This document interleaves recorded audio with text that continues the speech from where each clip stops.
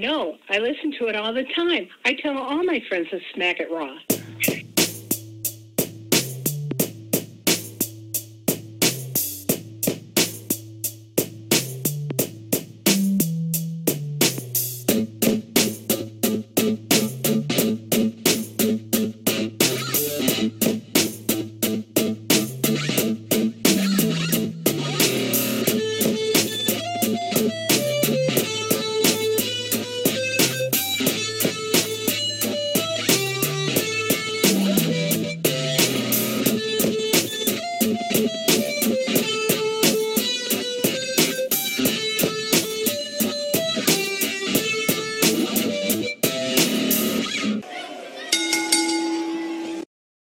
Following podcast contains mature content. The views and opinions expressed by the host are not to those of the host. Discretion is advised.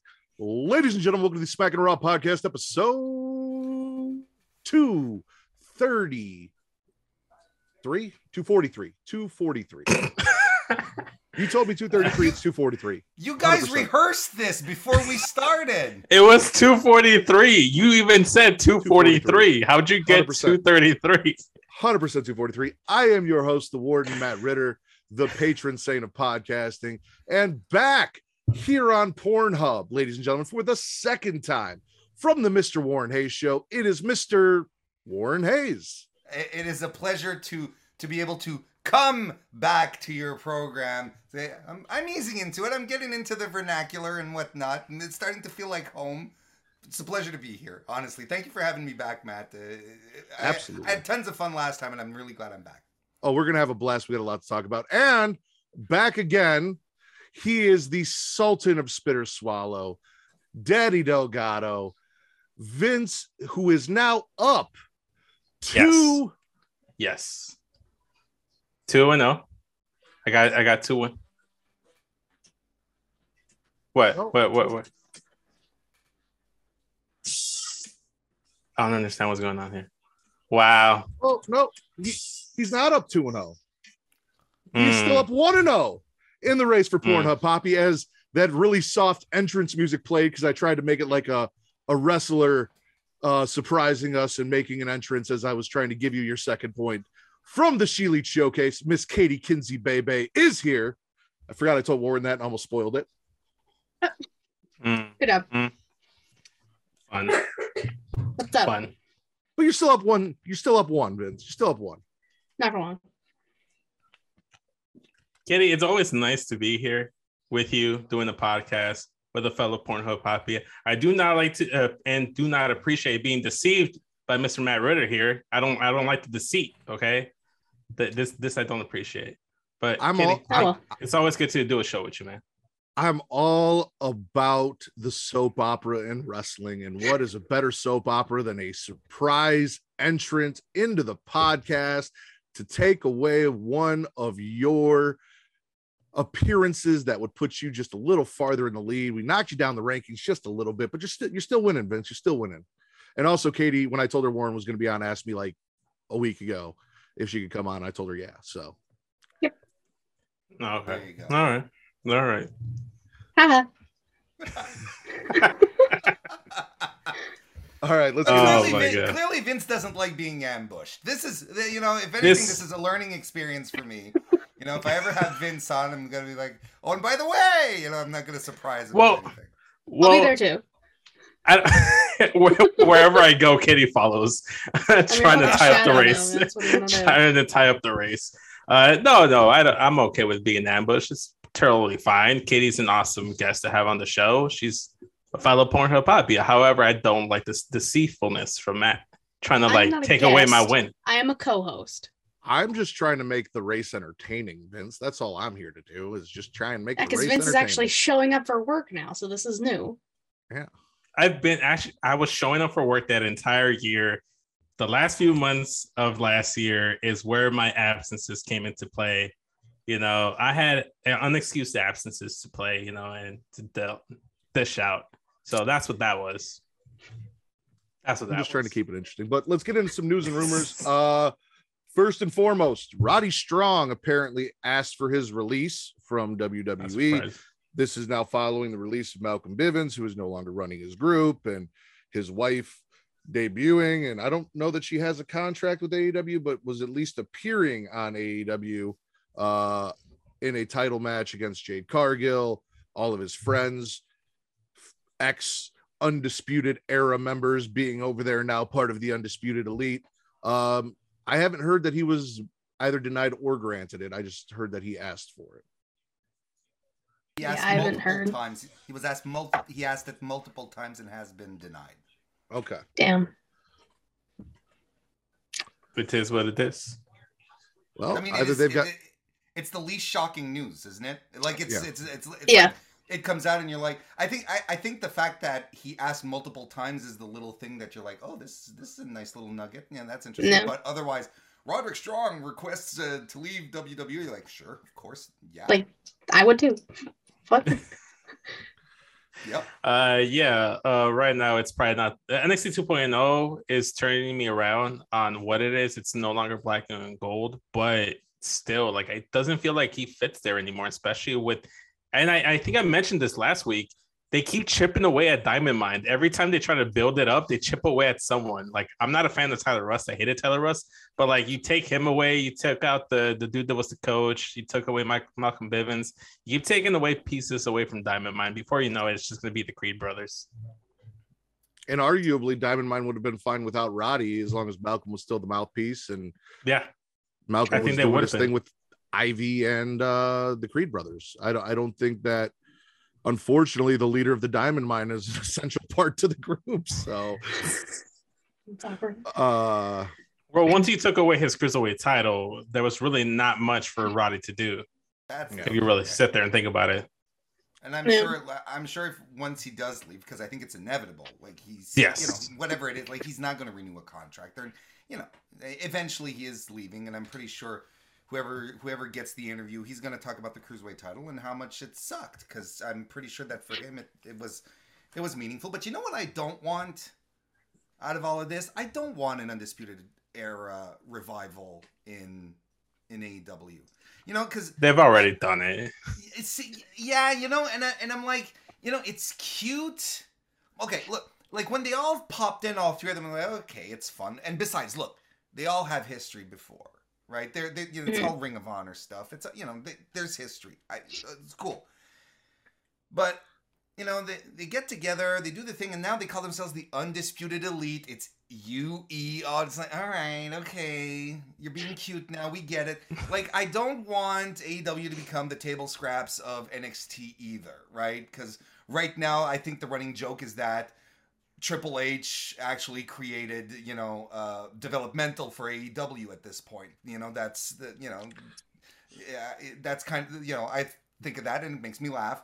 But so, like, I don't necessarily want Roderick Strong to go into AEW and then to reform the UE.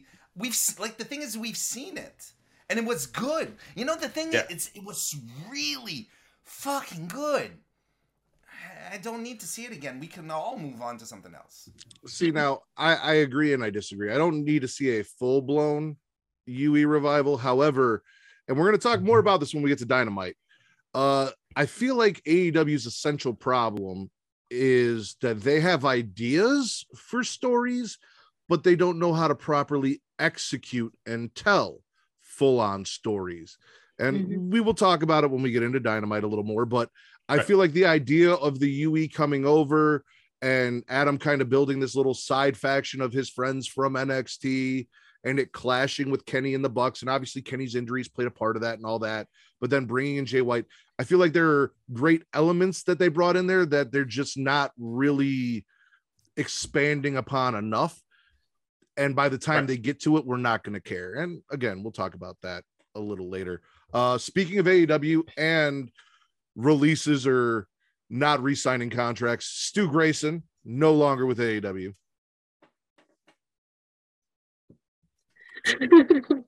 Doesn't affect my life. I hate it so much. I hate it terribly.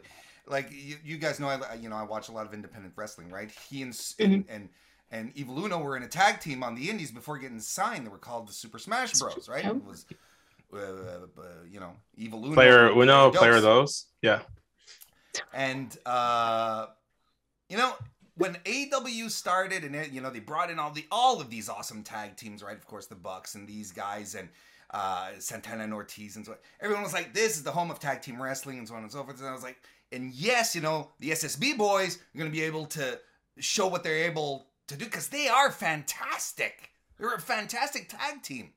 Now, the Dark Order angle, we remember, right? It had a bit of a crunchy start, and then they flipped into the Scientology thing, and then ultimately it became a vehicle for Brody Lee, and then, you know, sort of the comedy bits, which is fine, you know. But Dark Order, SSB never got the opportunity as a tag team to explode and do what they do best in this promotion, which apparently was the haven for great tag team wrestling. You know, and they had this great tag team, never got a chance to use it. And brothers and sisters, I am on record when they signed these guys, I sold Stu Grayson. I was still doing stuff at Fightful at the time, and I remember it clearly saying, this guy, look, top guy, maybe not, but this guy is a upper mid-card act. Fantastic. He can do it all in the ring. He's just an amazing talent. And, you know, it's frustrating to me. It's really frustrating. That is the core issue of AEW, in my opinion, is they diluted the roster with tag team talent. They had so many great tag teams. The thing is, they're going on 3-4 years? Mm-hmm. Okay. Yes. You want to see Proud and Powerful be tag team champions. You want to see Dark Order, Evil Uno, and Stu Grayson be tag team, but you can't just hot potato the title. And there's so many people here. Not everyone can get a title run. And you also have a men's singles division, 2 technically men's singles divisions, and 2 women's singles divisions that you have to give time. You've only got 3 hours on TV to do so. So when you dilute the product so much, because like right now we see all of this main event talent, all of these great wrestlers in the men's singles division, the women's division, and all of these tag teams. If it was a promotion that was just straight up tag team wrestling, we would have gotten that. But the problem is when you've got the Young Bucks and you've got Proud and Powerful, FTR, Private Party, and you're trying to build Top Flight, Lucha Bros, all of these things, there's way too many for everyone to get the shine that they need to. And I think that's why Butcher and Blade have failed. I think that's why TH2 failed. And I think that's why I am not a fan of TH2. I will tell you that right now. I think TH2 was going to fail regardless. Well, Jack Evans is still in Mexican prison, so it wouldn't have worked anyways. 100%. And that's why the Dark Order, which had a few tag teams in their group, you know, you had Silver and Reynolds, Tiny Hands and Reynolds Rap. Like, not everyone's you're not gonna have the time, especially in 3 years, to see everything fleshed out. I think the whole discussion about AEW's roster bloat is a completely relevant one to have. But I'm not even saying they needed to be tag team champions. They needed just to have some time to stretch their legs. Yeah, you know what I mean? Prominent. Right, I know, but like I said, you're having the same discussion with Proud and Powerful. It's like, I can't believe Proud and Powerful hasn't been champions yet, or they're not featured more prominently, blah, blah, blah. But again, you had FTR, you had the Bucks, we just brought in the Hardys, you know, you've got all of these teams that you're featuring. Kenny Omega and Hangman, 2 singles guys came together and held the titles for fucking how long? Like, that's why this stuff doesn't happen. Yeah. Way too many tag teams, way too many male singles wrestlers. Everyone's in a fucking faction. I love House of Black. You've got Kings of the Black Throne. They're not doing shit as a tag team. Now it might be Brody King and Buddy Murphy and Alan, who knows what, or a trios deal. We don't have trios titles, but we're having trios matches. So I did see, I don't remember where exactly. So I don't have a source. So I apologize for the unprofessionalism. But I did see that supposedly the trios titles were actually made and they're just waiting to introduce them. So I think it's Uncle Dave who said that. Was it Uncle Dave? I think so. I don't believe anything that comes out of Uncle Dave's mouth. He's the mouthpiece. Yeah. Well, with AEW, I believe it. Yeah. Because I'm pretty sure he gets with AEW. I believe it because I'm pretty sure he's being told directly from Kenny and the Bucks. So, like, I'm pretty sure he's sucking someone's dick backstage. Like, he's got to be. Has been for a while. Sorry, Warren. I'm just saying. I was playing. He's either sucking someone's dick or he's doing lines off someone's dick with Tony Khan. One of the two. See that? That's a vision right there. You know, imagine that in his office, you know, with all the fucking paper and cardboard everywhere. Oh, that's a vision. Oh, yeah, there you go. Good. Happy nightmares, everyone. It's just they just bring in like John Silver or Alex Reynolds or whoever's just on the roster that they're not using. It's like their cabana boy to hold the cocaine Michael for them Nakazawa. while they're Michael Nak. Yeah, there you go, Michael Baby Nakazawa. Dark Side of the Ring is maybe gone, maybe not gone. Like they said they were canceled for season 4, but then they tweeted out, what do you want to see in season 4? So maybe they have a deal in the works somewhere else besides Vice where we might get a season 4. I don't know what the fuck's going on. Maybe they didn't know that they were canceled. They just tweeted out some dumb shit because they don't read the news. Yeah. Who knows? I didn't even know they were canceled. I think after season 1, I stopped caring. It's Uncle Dave who said that they were canceled. Oh, well. But damn it, Dave. God, stick to doing lines on people's penises, Dave. So one of two things happened. Either they got sick of bringing him on the show and they just said, oh, hey, our show's canceled. Or he actually, because he's on the show so much, has some insider knowledge. It's one of the two. No, but Vice, the network, actually tweeted out denying the rumor. That's what they said. They flat out said we're committed to Dark Side of the Ring, because the guys who do the Dark Side of the Ring thing, they have a whole Dark Side of the 90s, Dark Side of football. There's so much. So that's all them. So they said we're committed to that. And when Vice tweeted that out, then the account tweeted out, hey, what would you guys like to see in the season 4? So I kind of like the approach that they took with that. It was like, oh yeah.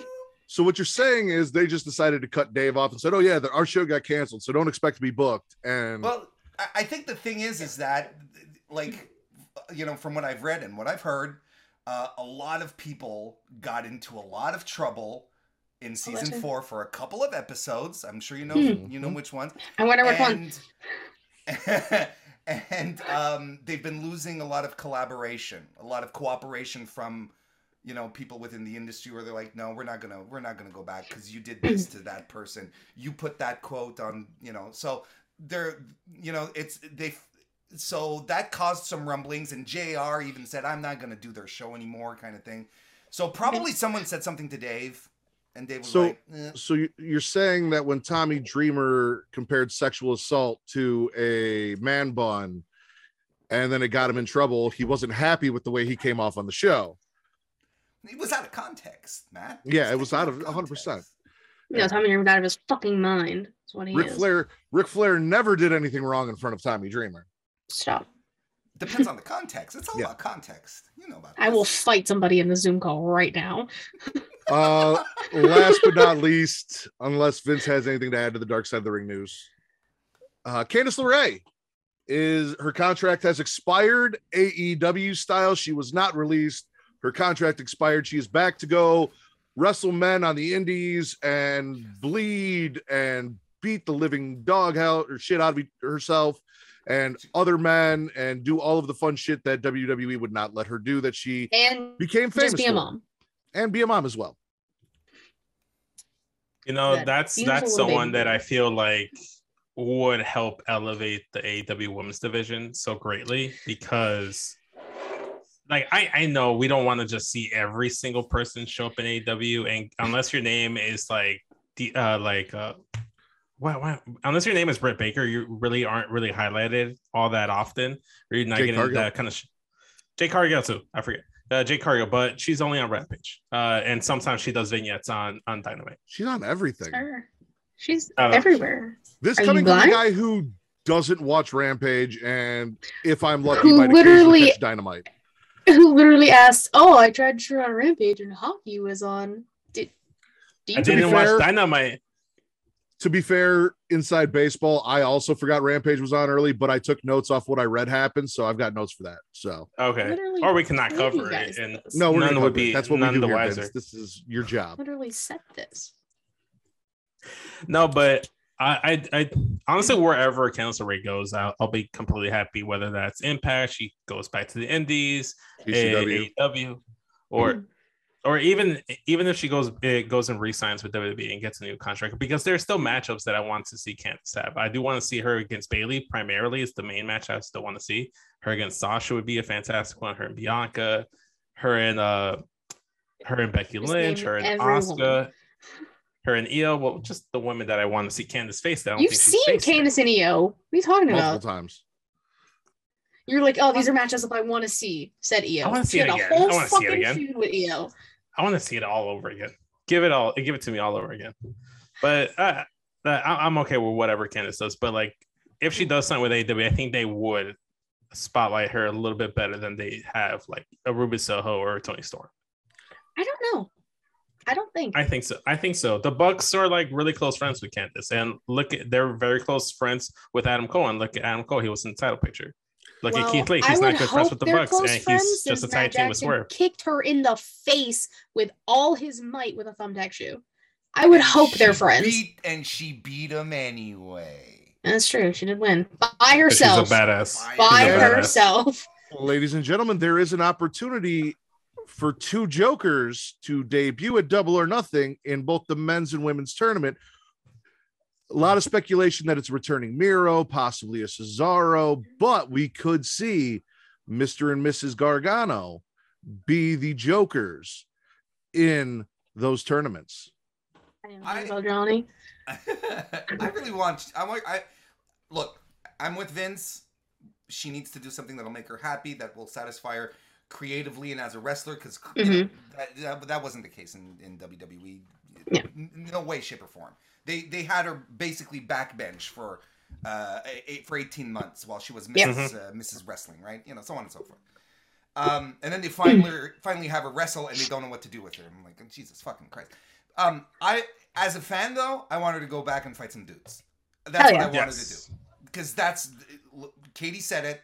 That's where everyone got to know who she was, and she was she was in wars. She had wars with Chris Hero on the West Coast. Like, we're talking someone who's wrestled like top guys who are signed in big positions in companies right now. Sure, there's the whole thing with Penis Dude that we don't have to talk about, but that was still significant. We don't have to mention that. We can mention the fact that she beat the Young Bucks all by herself. Exactly. That's critical. Yes. And look, she's tougher than you. Candice LeRae is tougher than you. She's always been tougher than you, and she will always be tougher than you. I want to see her go fight some dudes on the indies, and then settle into a nice little signed contract thing. But that's just me being very, very jealous. I don't know where, but I don't care exactly where, but I do want to see Minoru Suzuki versus Candice LeRae. I feel that would be a fantastic match. That would be a fantastic match. Murder Grandpa versus Candice LeRae. That'd be it. That'd be it for me. Vince, what did you just do? What? I love that you put that into the universe. I'm trying to manifest it, Warren. All right, Warren, where would you like to start this week? Raw, SmackDown, NXT, Dynamite, or Rampage? Let's start with Raw. Let's go in chronological order. All right, so we kick it off with a Bloodline promo. After waiting 10 minutes for Roman Reigns and the Bloodline to walk down to the ring, and I am not shitting you, I counted, it was literally 10 minutes, to hear what he has to say. Before he even gets to speak, RK Blows comes out, takes out the Usos. Drew and his giant metaphorical penis join the party. Roman tells Drew to leave his big dick out of this, so he drops it to the floor, gets in the ring. They go to blows. We go to commercial, come back, and we're told the officials broke things up and got things in order. Kevin Owens and Alpha Academy defeat Street Profits and Freaky Zeke. Earlier today, we found out that KO had a hissy fit about Ezekiel in front of the Street Profits and Alpha Academy. So Chad went and was a big snitch, talking about them drinking on the job, so on and so forth. That led to this match. KO and Alpha Academy get the win. We have an interview with AJ Styles. He says if he beats Priest tonight, then Priest is barred from ringside. Adam Pearce informs Sonya that tonight she has zero executive power. You are a wrestler tonight, and while you're a wrestler, you can't do shit. And also, there's going to be a 6-woman tag team match, and tells her who the participants are. And she's like, all right, so we'll make this a no DQ match. She's like, you didn't fucking listen, bitch. You have no power. You can't make it nothing. Go wrestle. Veer has an enhancement match. He's getting the Braun Strowman treatment, interviewing the local opponent before his squash match that made us really feel heartfelt for the indie guy that got his ass beat by Veer, who crushes him before and continues to crush him after the match. AJ Styles defeats Damian Priest. So Edge cuts a promo insulting the crowd before AJ comes out. And then there's a post-match beatdown on AJ. Finn comes out and saves him. And then we get some Bullet Club love between AJ and Finn Balor. That's what everyone wants to see. Got to give the right fans before what Bullet want. Right before Bullet Club Day too. Shout out to Savannah and her and New Japan Takeover episode. I haven't finished it yet, but I like what I've seen so far. She doesn't listen to the show, but thank you. That's okay. How dare she? She doesn't listen to anything. Cedric sucks up to MVP trying to get back into the Hurt business. MVP's like, listen, I moved on. It's time for you to move on. I moved on. Bob moved on. Everyone moved on. Let that shit go. He's like, no. Let me go out there. I'll fight Bobby Lashley. I'll prove myself when I beat him. Let's talk. And almost is like, yeah, just get the fuck out of here. Go. Like, go, bro. Go do your thing. We got Miz TV with Mustafa Ali. Ali's music's getting cut off. His mic doesn't work. Miz is taking shots at how Ali complains to Twitter about what's going on in his career instead of, doing something about it. Theory comes out, interrupts to suck Miz off, got his loss expunged, so on and so forth, because I'm you, but just taller and in better shape. And Vince loves me because I used to rub his leg under the table when we had segments together. Ali says that Theory and Miz need to shut the fuck up. Theory says his mentor granted him a championship contenders match. And not only that, he's making it a devil's three-way. So poor Ali had to take on 2 men at once to get that championship contenders match. And he was. Actually, Miz and Theory get the win, defeat Ali. So he was not up for the challenge. He tried. He struggled. He couldn't handle 2 men at the same time, Vince. It's always rough for your first time go. You can't handle. Vince knows from experience. And then Tommaso Ciampa, after seeing this man fail to handle 2 men at once, slides in the back door and just gives him a pounding again. Poor Ali, just taking it rough. We got 24/7 nonsense. Dana is irrationally and possibly pregnant the way she is, blaming her husband. I don't know what was going on. She was blaming him for everything. It's all his fault. I thought it was going to lead somewhere. It really didn't. Nikki ends up winning and then losing the 24/7 title from Dana. Now she wants a divorce because it's Reggie's fault that she is champion and she has to defend it. Just got married like 2 weeks ago. Exactly. Truth offers to be Reggie's divorce lawyer because Truth does everything. He's certified. This man has more jobs than fucking Carson Daly did back in the day. Like, or Ryan Seacrest or whoever's relevant now because I'm fucking old. Bad Bunny seems to be in everything. So yeah, Bad Bunny. There you go. And then seeing her sad and distraught, Doudrop comes up to Nikki and says, "Hey, you done fucking around? Can we be serious and have some fun now?" And she's like, Yes, I can. I'm done fucking around. Rollins wants to celebrate Seth Rollins because why not celebrate yourself? Who doesn't want to celebrate themselves? He thinks he's great. Let's celebrate him. The crowd, however, wants Cody Rhodes. They start chanting for Cody. Seth gets mad, yells at the crowd, gets ready to throw on a highlight package to masturbate himself. Cody's music hits, comes down. Seth tells Cody, either come out here and say nice things about me or leave. This is all about me. This has nothing to do with you. Stop trying to steal my spotlight. Cody proceeds to tell Seth, in the most sarcastic, ego fellatio way possible, that you're great, but also you're not as great as you think you are. Seth insults Dusty. Cody goes off the rails. They go to blows. Cody sends Seth running. Fun segment. Bobby defeats Cedric, so Cedric is not getting back into the Hurt business. They are not getting back together. That's done and over with. And then in our main event, Liv, Bianca, and Asuka defeat Rhea, Becky, and Sonya, with Liv getting the pin. Yeah. What are we spitting and what are we swallowing from Monday Night Raw? I'm gonna swallow the main event. I think it was one of my favorite thing of the entire show. And Liv showed out.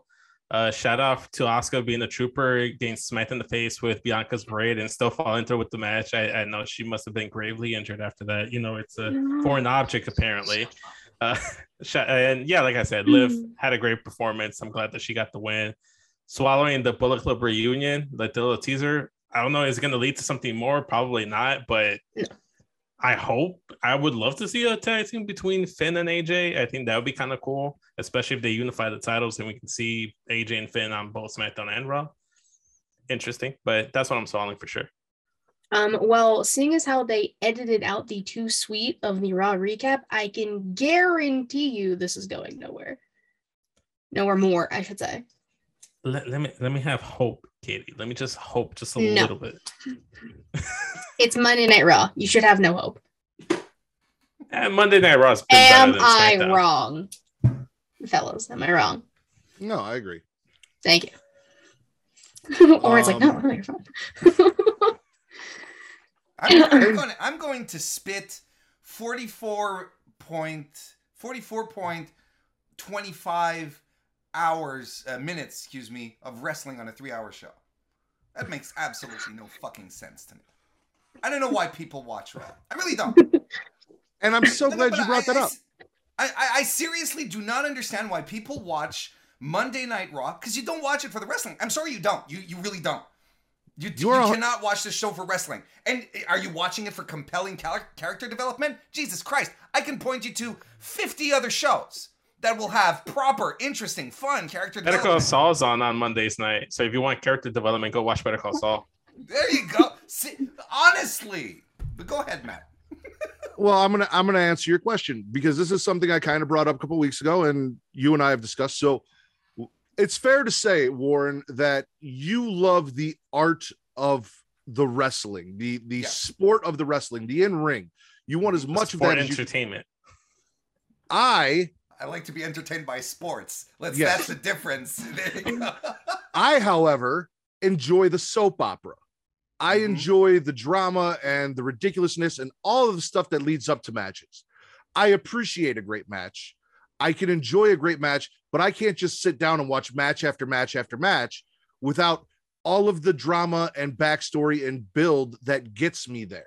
And don't get me wrong, I'm not saying that all of these stories are great. They're not. The 24/7 stuff is terrible. Happy Corbin is awful. There's a lot of bad, but there is some good. Purple Edge is pretty bad too. Let's be honest. Purple Edge is pretty bad. I enjoy the Sexecutioners, first off. The who? The Sexecutioners. What? The Sexecutioners. Calls them the Sexecutioners. You made up that name, right? Okay. That was all Matt.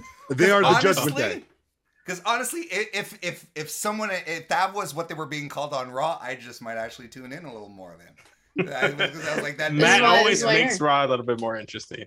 He always finds a way. No, I enjoy those dark characters, and I'm interested to see where it goes. I do think they could be doing a little bit more with it, but we'll see where it goes. I said that it kind of looks like The Undertaker retired, and they put his gimmick on wholesale, and Edge got a little bit, and Joe Wayne Gacy got a little bit. We'll talk about that when we get to NXT. You divvy up the corpse. That's the great thing about wrestling is you love what you love and I love what I love, and we are a great example, the two of us, of two people who can love opposite things in wrestling yet still come together and enjoy it as a whole without like arguing and fighting and blah blah blah. But that is why I tune into Raw. That's why I love NXT. I know you do not love NXT 2.0. NXT 2.0 gives me all of the fucking soap opera, high school drama, crazy bullshit that I want in wrestling, and some really good matches, better than what you're going to see on Raw. NXT is like that perfect porn scene, that porn video that you find that has like a very funny, over the top like story to build up to the foreplay and to the actual action, and that's what NXT 2.0 is. I love it. I think it does it perfectly. I was gonna say something. Never mind. No, go ahead. No, go for it. Go for it, Katie. No. Speak your mind. Speak your mind. But you're right. I'm not watching it for the wrestling. I enjoy wrestling, and I've said this before. Part of the reason why I don't get into New Japan is because every time someone's like, "Oh, you need to go watch this match or this match or this match," and I get interested in the stories that lead up to the match, but no one ever tells me, here's a great story that New Japan told leading to this match that you should go check out. Yeah, I feel like that's a issue right there with New Japan, because they do tell stories. There is story buildup. They just tell a lot of their stories in the match. Their stories are being told. Yeah, so you have to watch a few matches prior to that one match. You know, there's a story to it. But I like the backstage. Yeah, well, you see, to me that I like it to a certain degree because because here's the thing. It's like there are things that I find extremely entertaining. Look, as much as you're absolutely right. As much as I like the work rate, I like compelling matches and so on and so forth. Give me the Dark Order. I love the Dark Order shit. Like I really do. I it's not that I don't like the backstage stuff. It's when I don't think that WWE in general does a very good job in creating stories, making them compelling, and then making you feel rewarded for following through the story. Because most of the time they're going to let stuff fall through, or they're going to just retcon it, 6-8 months, a year later, where you're like, well, Jesus Christ, you had me get involved in this, then why are you doing this now? So I never get a feeling that I'm being rewarded for watching WWE. I get rewarded for watching Tomohiro Ishii versus Hiroshi Tanahashi last weekend for the IWGP United States Championship, which was a fantastic match because that's what I wanted. And I did that specifically on purpose for you, Matt. I did specifically that match just for you. And the match rewarded me. It gave me everything I wanted. But if you're giving me the story means that you're supposed to give me story beats. You're supposed to give me, a kickoff point, a plot development, denouement, conclusion. Right? Mm-hmm.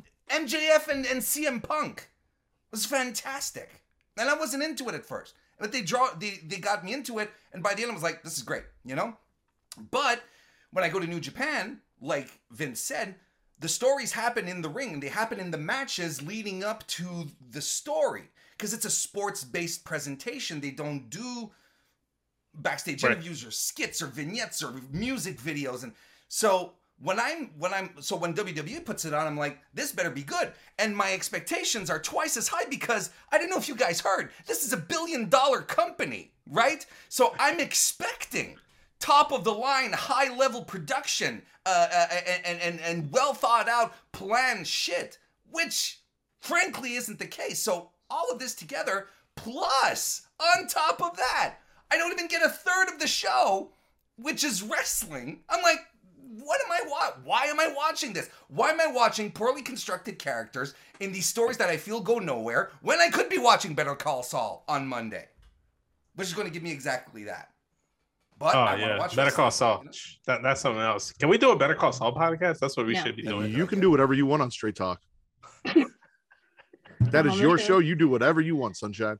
And I'm the same way, but the opposite. Whereas I appreciate great matches, but like, I'll talk about it more when we get into NXT because I think NXT has a great example of what we're talking about. So, any other spits or swallows? And Lash Legend, right? That's the one we're going to be talking about. Nikita Lyons and Lash Legend. I will talk about Nikita Lyons and Lash Legend. Yes, as we should. I have to do it because you said it. The Itchy and Scratchy Show. Okay, I feel better now. Any other spits or swallows from Raw? I'm gonna swallow Kevin Owens because he is a gem. Great character development, entertaining story. Kevin just is losing his shit. One of those people you can put in anything. You can have him be the serious heel. You can have him be this delusional fucking heel. Oh my god, that's Elias. And then adding Chad Gable, who is also fantastic. Like, it works. And I don't know what the fuck the payoff's going to be. I don't even care. I just like Kevin Owens losing his fucking mind. It's my favorite thing now. So I agree, Kevin Owens. I agree, Kitty. I think that's the one thing I tune into every Monday night and enjoy off of Raw is the Kevin Owens, Ezekiel, hey, that's really a lie storyline. And Chad Gable being involved, the whole lie detector test thing, Kevin telling Chad that he's not going to pay him his Canadian dollars.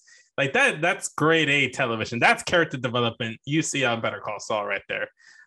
Kevin Owens is bringing it. Kevin Owens is bringing it.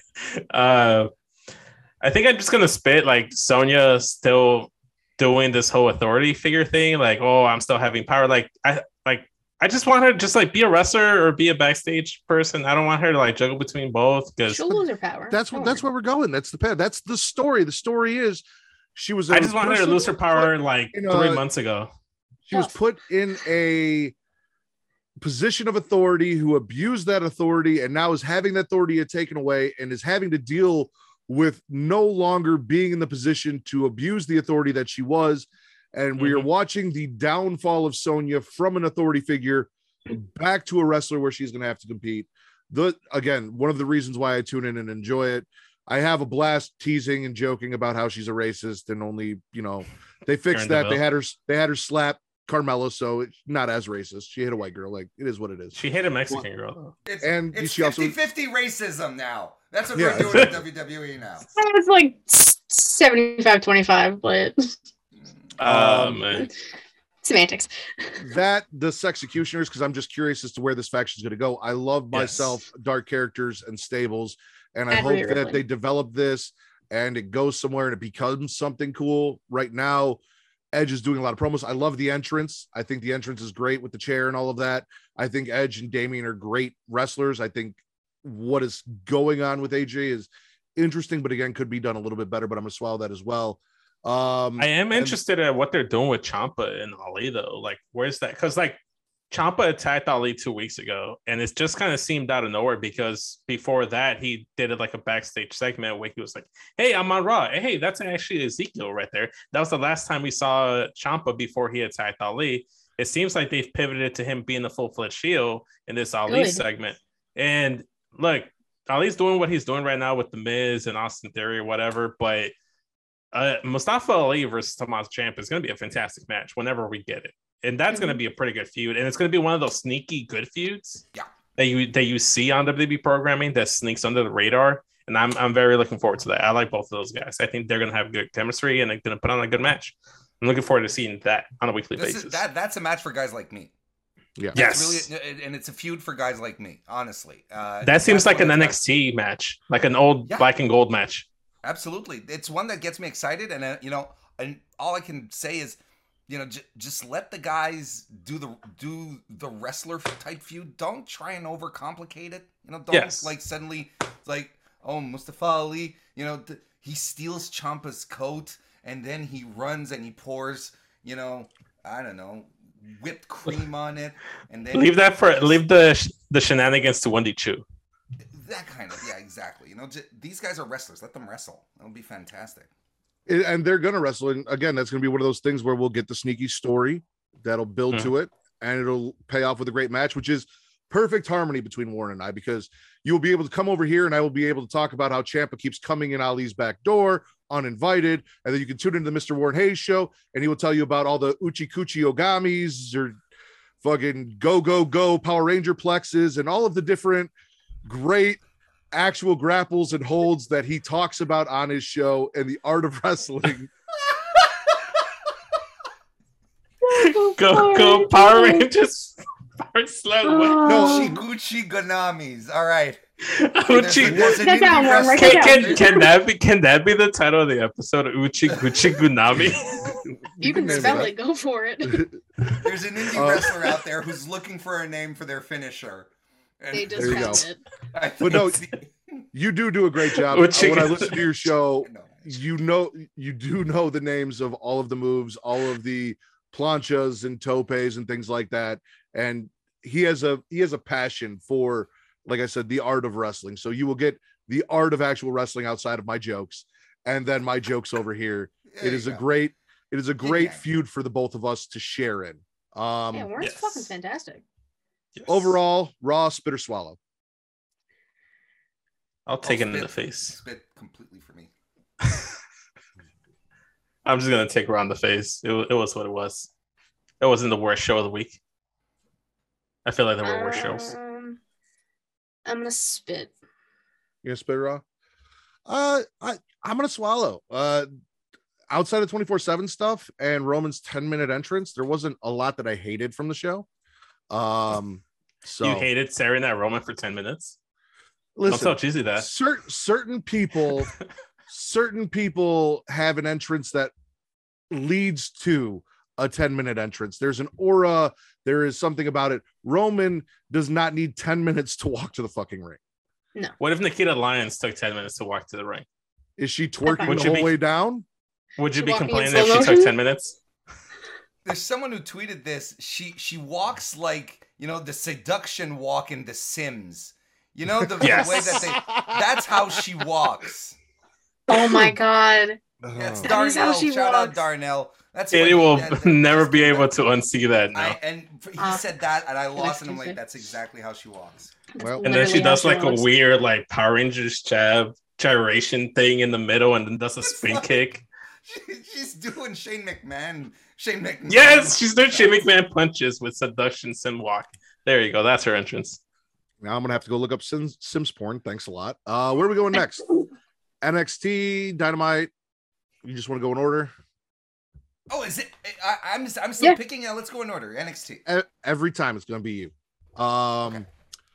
NXT. So we kick it off with the triple threat for the North American title after a very interesting intro from Pretty Deadly, who were fantastic because this is spring break-in. Melo Solo lose to Cameron Grimes. He retains his North American title in a damn good match. All three guys have a lot of potential.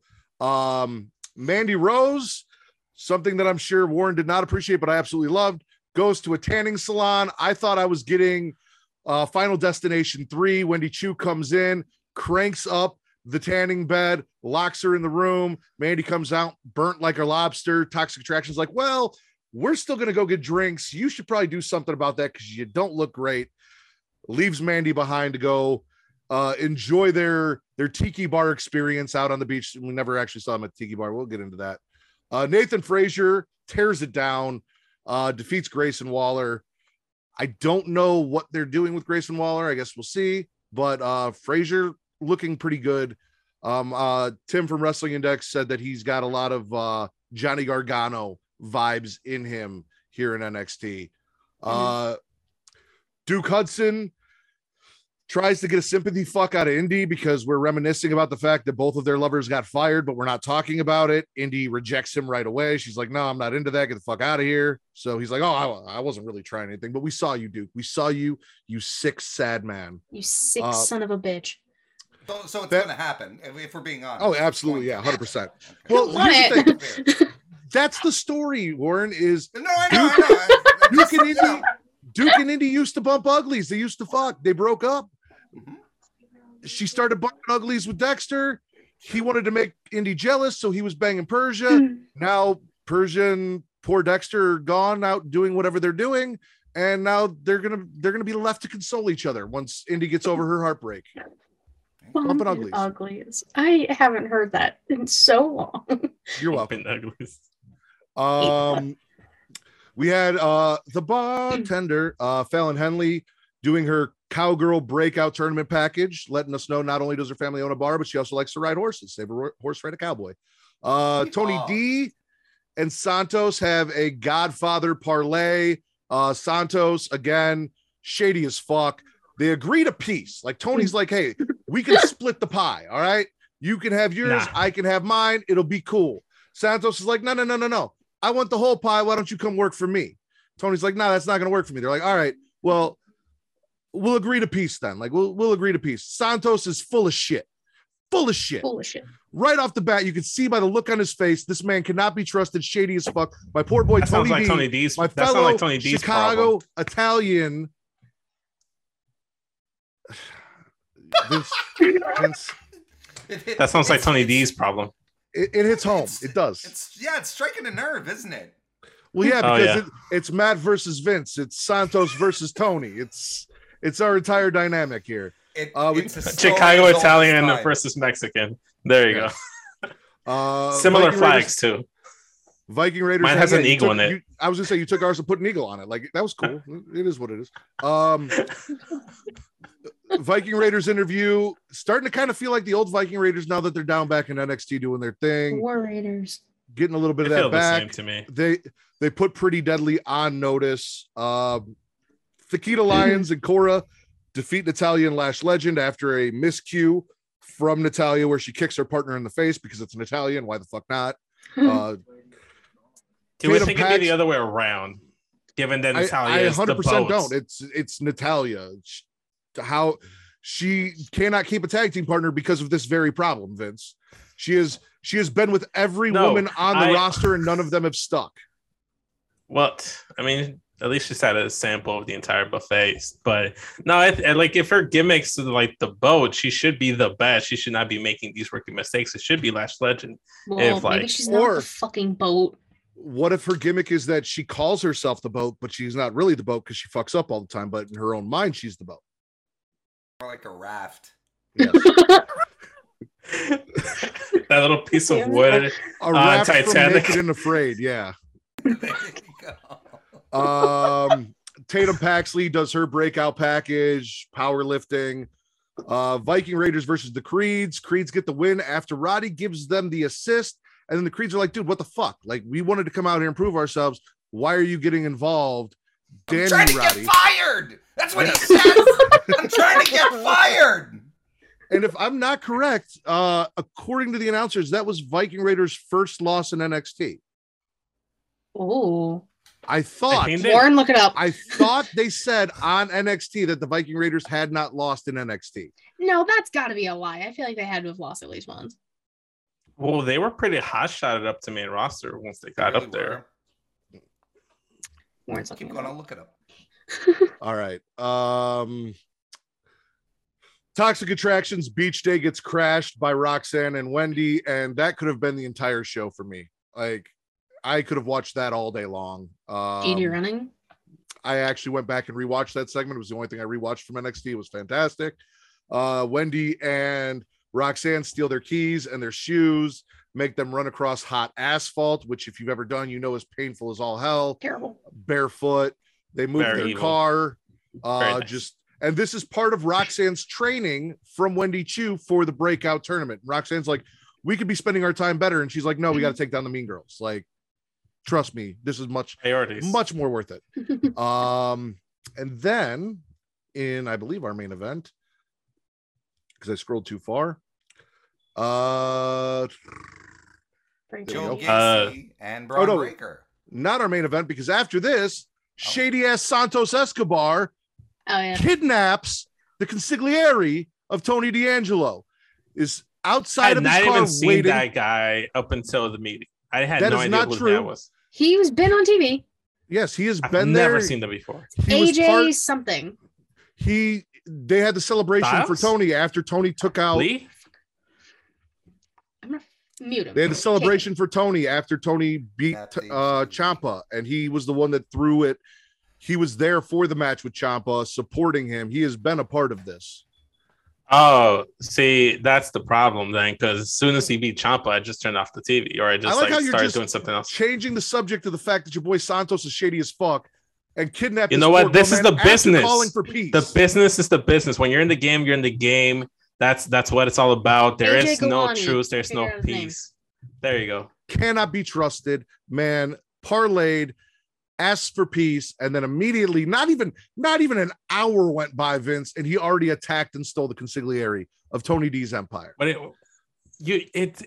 they're living in a different universe than everybody else. They're not gonna be singing it like this ain't gumdrops and rainbows. They're gonna be like holding hands, singing Kumbaya. There's no peace here. This is war. This is territory. So you're saying Santos it's what is it's a liar. all about. He said peace, but he didn't mean it. So he's a liar. Damn. It'd be what it'd be. It's Tony D's fault for believing. Like, one of your favorite wrestlers does lie, cheat, and steal. So I get why you're supportive of this.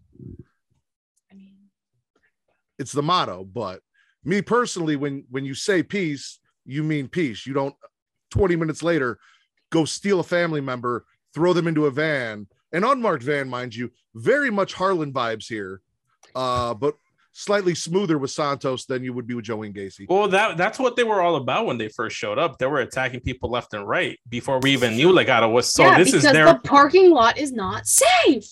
Okay, but that's you want to bring up Eddie Guerrero. That's like saying, Eddie, hey, Eddie, please don't lie to me. Don't cheat. Don't steal anything. That's like what? That's like waking up and telling the sky not to be blue in the morning. You know, like Santos doesn't come out and say that his thing is lying, cheating, or stealing. Yeah, he does not give off that vibe. Eddie was at least up front and said, I'm going to lie to you.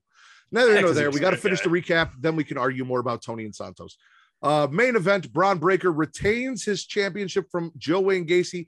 However, Joe did let us know that should he lose tonight, he was bringing doom and destruction with him to NXT. So now after watching this man kidnap Rick Steiner, take him to a sex dungeon, shove him in a cage, let Harland have his way with him for God knows how many days, steal this man's family heirloom in the ring, throw it into a fire, put it on, lure Braun to a platform, get his match, and then shove him into the Creatures of the Night to be gangbanged.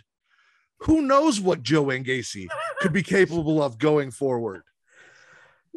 Oh man, has he been watching NXT? Yes.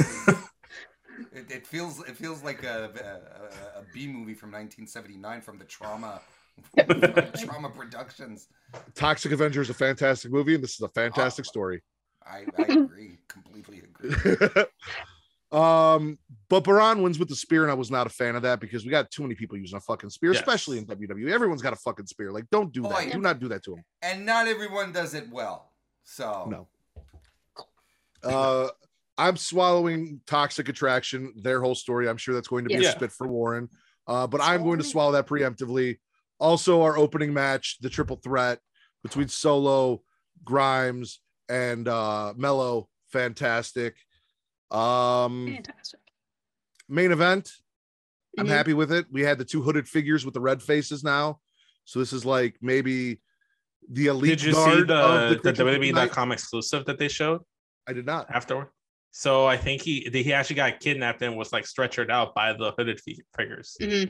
Oh, so he's getting taken to sex dungeon now. Yes. Yes. First Daddy got it. Well, at least Harland's not there to do to him what Harland did to Rick. So yeah, but he might have more fingers up his rectum than Daddy did, because like at least with his Papa Steiner, it was just Harland, and then now it looks like he has a whole orgy lined up for him. It's the way that you got so specific for no fucking reason. You add a pocket piece of shit. It'd be like God that sometimes. Damn it, Vince. So spits or swallows? Go ahead, guys. I'm also swallowing the triple threat because banger match. Really, really thought Solo was going to take it a few times. Yes. And I would have been so happy with that. But like, I can see why they're not going to take it off Grimes right now, since he did just win it and they had that whole story with him. Whatever. I get it. For his daddy. Fine. He won it for his daddy. He won it for Papa Grimes. I get it. There's a lot of daddy issues in NXT right now. There's a lot of daddy issues in WWE these days, honestly. That's Cody's shtick right now. And the one daddy issue that I wanted to see, I never got between Dom and Ray, but that's neither here nor there. That's not, we're not talking about that tonight. They brought Dom down, should have left him there, didn't. Moving on. Toxic Attraction, always a swallow. Nikita Lyons, also a swallow. Nikita. Nikita. I see a lot of potential in both Lash and Nikita. Oh, yeah. In ring. I do. I know you don't. I do. I think I said this once with a certain wrestler, and I became a fan of him. But right now, she's very mid in terms of what she's giving me in the ring. Like she was hyped up. Obviously, everybody's gassing her up, and she's okay. I'm not saying she's bad or anything. I just don't really care about Nikita Lyons. I mean, they're both good. Yeah. No, I'm not saying she's bad. I'm just saying that almost every single woman that, she's okay. She's like a McDouble at McDonald's. You know, she's solid. Everybody loves a McDouble. You know, but she's a McDouble. It's not. Are we comparing women to hamburgers? Is that what we're doing? Wow, what the fuck, Vince? I do it with men all the time. You know. Oh well, then that's fine. Yeah, I always talk about Hangman used to like let it hang and stuff. Actually, yeah. Just so okay, all right. I like filet fish. It hits from time to time. I consider myself a McRib because I only show up seasonal, and I'm like, if you're gonna compare Nikita to anything on the McDonald's menu, it has got to be a double quarter pounder. First off, with cheese. I mean, she's plain cheesy. With cheese. No, she's plain cheesy. She's plain cheesy. It's a meal. No, I do see potential in both her and Lash. Lash obviously still very green, but again, a very big, imposing, powerful woman that I think if they let her can do a lot, because we know how WWE likes to take characters like this and limit them. I'm looking forward to seeing what Nikita does with Natalya one-on-one, outside of Natalya being Natalya. to see if she can showcase a little more outside of the squash matches and the tag matches, where they just want her to, hit the highlights. Besides the stuff you guys have already swallowed, I'm gonna go ahead and swallow like local Chicago indie stars, Cora Jade and Roxy, both getting segments on the show. They to me they look like pillars. AEW always talks about the pillars of AEW. They look like the pillars of the NXT 2.0 women's division. They're two of the, like, Roxy and Cora Jade feel like two like big players to me. Cora Jade is from Chicago. Is that what you're saying? Well, they wrestled here in Chicago a lot. In the Midwest area, they wrestled here a lot. So, like, that's what I meant. I know Sky Blue's from Chicago, and they're basically the same person. So I thought maybe, like, oh my God, stop it. He says this all the time. I'm not. Stop it. Sky Blue used to be thicker Cora Jade, and now Cora Jade is not as thick Sky Blue. Wow. Okay. Every single vignette that we had in the NXT breakout women's tournament has been good. Every single one I'm invested in, except for the bartender. She's the only one I don't care about. The fuck you got against the bartender? She hangs out with Brooks and Jensen. That alone knocks her down. Brooks and Dunn? Excuse you? Brooks and Jensen, whatever. Same difference. I don't care. Brooks and Dunn? Same thing. Same. You got to live the gimmick on the show, Vince. And Dunn. Also gonna go ahead and spit the. Not spit. I'm gonna go ahead and swallow Santos Escobar getting the best out of Tony D. He should just know better. This is his territory. He should just go ahead and somewhere else. When he burns Santos' house down next week, and there's a horse head just laying in the ashes, I don't want to hear shit from you because he should know it's coming. Yeah, no, this is war. This is war. This is war. This is war. Unfortunately, I do feel like turn. Tony went and bought this man fresh fish, and this is how he repays him. Just saying. Maybe he doesn't like seafood. Maybe he's like me and he doesn't like seafood. You know how many fish tacos he could have made with that? Anyway, True. Neither here nor there. Why have fish tacos when you have de carne asada? Al pastor. Maybe the butcher wasn't open that late, and the only thing you get was a fucking fish, Vince. Like, gotta do what you gotta do. Go to Taco Bell at that point.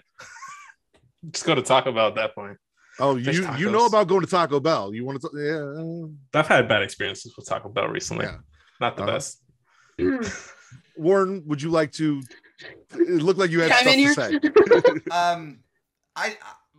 I don't watch NXT 2.0. It is not for me, despite the fact that clearly I'm in their demo. It's entirely not for me. But I do check out things when people tell me this match was really great, so I go and check, or really poor, either. So I go check out a few things, and I will agree, I will swallow. The triple threat match was fantastic. It was fantastically fought. Cameron Grimes is great, but you know what? Solo Sikoa, man, that kid is special. That's a guy. Yes. That's a guy I would put my money behind way before Braun Breaker. He's just he's so smooth, and he's got the presence, he's got all the net, and he's got confidence. He and I feel like Braun, the problem with Braun is that they're pushing him so fast that he doesn't have like that aura of confidence. It's the only thing that I can. You can kind of compare it to what they were doing with an early Roman Reigns before he discovered the Tribal Chief stuff. Yeah, exactly.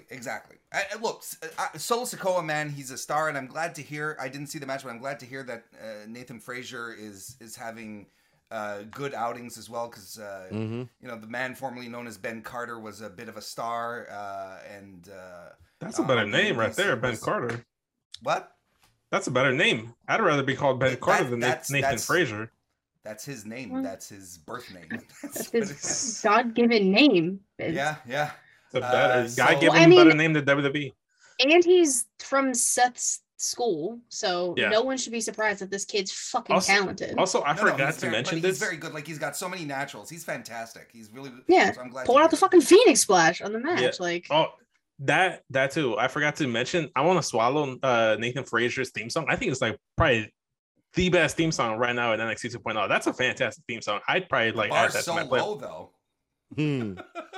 Now it is. When Triple H was in charge, it was just banger after banger after banger. Oh yeah. Now I missed the CFOs. The CFOs. Shout out to CFOs. Looping songs for 4 minutes.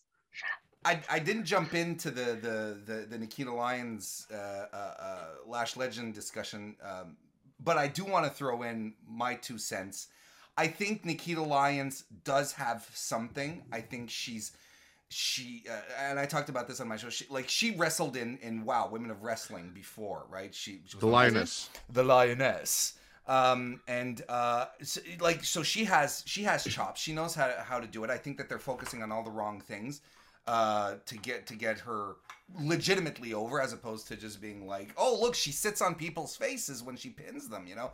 But she really does have something.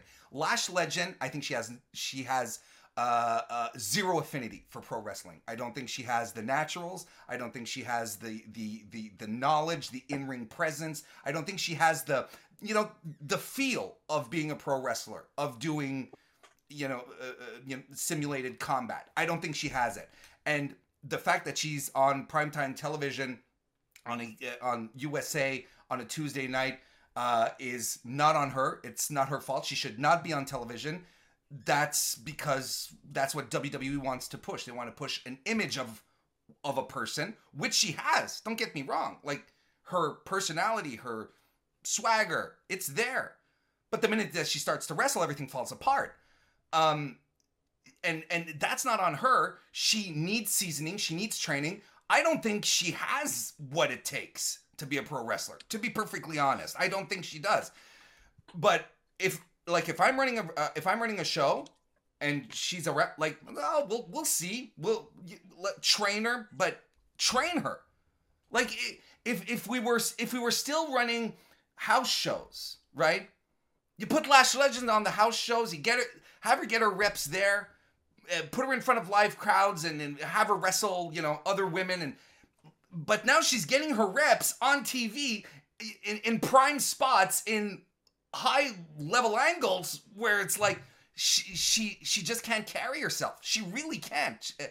And again, that's not her fault, because it's the company that's putting her there in a very ungrateful position. The match that she had with Nikita Lyons, what was it, last week? That's another thing that, I went to see for myself because everyone was shitting on it. And everyone shit on it rightfully. I thought it stunk. And it was bad. But it's not this. These women are doing what they can. They're doing what they can. And you could hear them calling spots in the ring out loud when they were trying to do the crisscross shit, because they didn't know what to do, because someone missed a spot in the choreograph that was choreographed, and they just lost it. It was like, oh shit, we don't know what to do anymore, because they're green. Mm-hmm. And there's nothing wrong with being green, right? Kermit the Frog taught us that. It's fine. But if you put them on television in these positions where they're expected to deliver, you're setting them up for failure ultimately. Those are my thoughts. I will agree and disagree. I do think, from what I've watched, I've seen the progression of Lash Legend from months ago to now, and I feel like she's in a far better place now than she was months ago. So I'm watching her get better, and I feel like instead of putting her in matches with people like Nikita Lyons, putting her in matches with maybe veterans would be a better spot to do that. Someone like a Natalya who can, like you said, help her with that. We will see where she goes. Obviously, if she's going to have a career, this is the perfect place to be, because WWE can make millions of dollars off an old guy in a yellow fucking Speedo who only does 3 moves and build an empire off it. So look, we know, all of us here know, we've watched enough wrestling to know, to be successful and get over in wrestling most of the time has very little to do with what you're able to do in the ring. Yep. Right? So she has something as far as charisma, so on and so forth, but as an in-ring talent, let's see how things go. Let it play out, quote unquote. But like, I don't think she has the naturals. I really don't. I don't think pro wrestling is for her. Any other spits or swallows from NXT? Have we started calling Joe Gacy the Woker Taker yet, or no? No, I call him Joe Wayne Gacy because okay, he's fucking like that, creepy. The Woker Taker. He is, but he's winning me over. I'm not gonna lie, he is winning me over. He won me over. The darker, the more cult leader-esque he gets, despite the fact that they did and Triple H would not have let this happen. They did the terrible job of exposing the creatures of the night under bright light and let us seeing their shoes and hands. I don't know why the fuck they did that last week. Outside of that, the more demented and just insane fucking like comic supervillain he becomes, the more I am attracted to the cult of Joe Wayne Gacy. So what is with you and fucking cult leaders, dude? Yeah, no, I mean, I love my favorite genre of movie is like in horror is like when there's cults involved. I love it. You know, I think it's, but I also think it's. I'm glad that Joe Gacy is able to like WWE is able to get a discount Bray Wyatt now. That's perfect. And that's the thing. I lost Bray, and now I have, you know, great value Bray Wyatt, and hopefully great value Bray Wyatt can bring his value up and maybe get a brand name. Exactly. Be a brand name. Exactly. Yeah. Overall, NXT spit or swallow. Spring break-in. Swallow. I'm also going to swallow. Warren? I only watched one match, so I will. But you swallowed that match, so we'll count it. Okay, there we go. Counts as a W. There we go. All right. Dynamite next. Yeah, let's do it. Jeff Hardy defeats Bobby Fish. We got Adam Cole on commentary. I don't know about anyone else, but Jeff Hardy looks slow as shit in this match and really was feeling his age, which worries me because outside of the fact that he just falls down gracefully, or as Reek says, with style in everything he does, moving slow, kind of like Matt Hardy does, is not a good sign for continued success in a very fast-paced wrestling company. The Bucks end up coming down, but don't really do shit. They're like, oh, sorry you lost, Bobby. And then there was a little Hardy Boy face-off thing. Well, whatever. Blackpool Combat Club defeat Butcher, Blade, and Angelico because his partner is gone. So sure, why the fuck not? They all used to be kind of sort of part of the HFO. We'll put them together.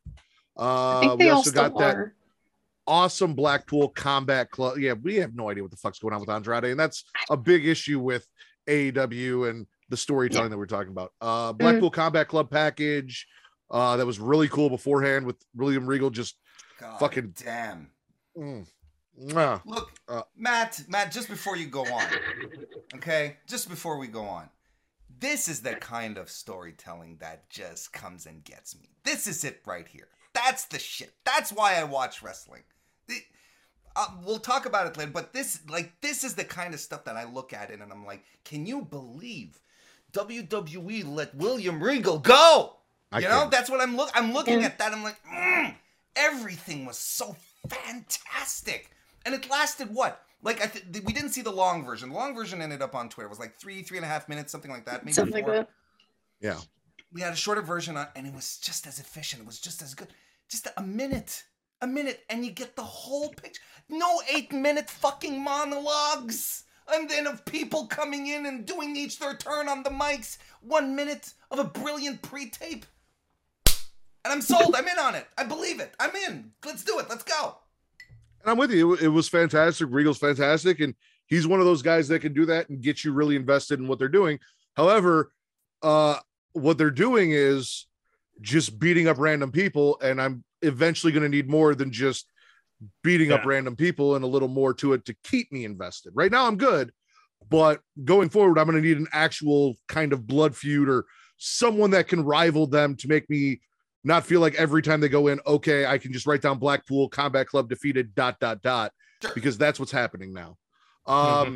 Jurassic Express accepts Team Taz's challenge for their tag team titles, but Jungle Boy's like, hey, while we're at it, why don't I get a shot at that worthless FTW title that you carry around and never defend? Like, that'd be cool. Spicy Ricky Starks, he called him. You're a spicy guy. And then, so we did not forget, Keith Lee and Swerve were like, oh, hey, by the way, we're also still feuding with Team Taz because for some reason, Tony likes to book people in multiple feuds at once and not just complete something. So, hey, don't forget about us. You also still have to do something with us. Wardlow defeats W. Morrissey, formerly known as Big Cass. And again, Warren and I bump heads here because the crowd said we want Enzo. No, we don't. And I was on the we want Enzo side and he was on the no, we don't. No, we don't. They did announce him as Impact Wrestling's W. Morrissey. So a little, hey, I know we kind of treated you shitty, but also we'll acknowledge you on our national TV show. Treated you shitty. Impact Wrestling. They had Kenny Omega wrestle on their pay-per-views. They were getting record numbers both on their television programming and their pay-per-view buys. They didn't do them shitty. They lent them they lent the top commodity of the company. They told a terrible story about Kenny being a kind of half-ass belt collector. They had him defeat their entire roster, then lose his belt to Christian so that Christian could go lose to one of their guys instead of building one of their people up to defeat Kenny and be a star. Now, whose fault is that? Because Tony Khan. This is all it's the boss fault. It's Impact's fault, because you know who they needed to drop it to? The guy that is the current champion, Josh Alexander. That is the guy that should have been built, because they had a year to build a credible top-level challenger for Kenny Omega. But Tony Khan goes, he comes to the point where, we have to start dropping belts here. And he looks at the roster and is like, okay, who's the guy? Moose? No, fuck off, Moose. We're not touching Moose. Hit the bricks with Moose. What are you doing? So we'll do a lame duck champion. We'll pass it on to Christian, and Christian will pass it on to someone else, because Kenny Omega's my top guy. And I'm not having more than my top guy. Drop it to fucking Moose. Well, let's assume they did build up Josh Alexander. I don't think they still would have had Kenny drop it to Josh. I think it would, regardless of, you're going under the assumption that if Impact did build up a star like a Josh Alexander, that AEW would have, and Tony Khan would have been like, hey, that's a guy you built up, you did your job, now let's drop the title to your guy and make him even more of a bigger star. That's assuming a lot. And I feel like even if they built up Josh Alexander, like Kenny Omega was not going to like lose to Josh Alexander. He was still going to drop it to Christian Cage or whoever. And then he goes ahead and does the job for an Impact star.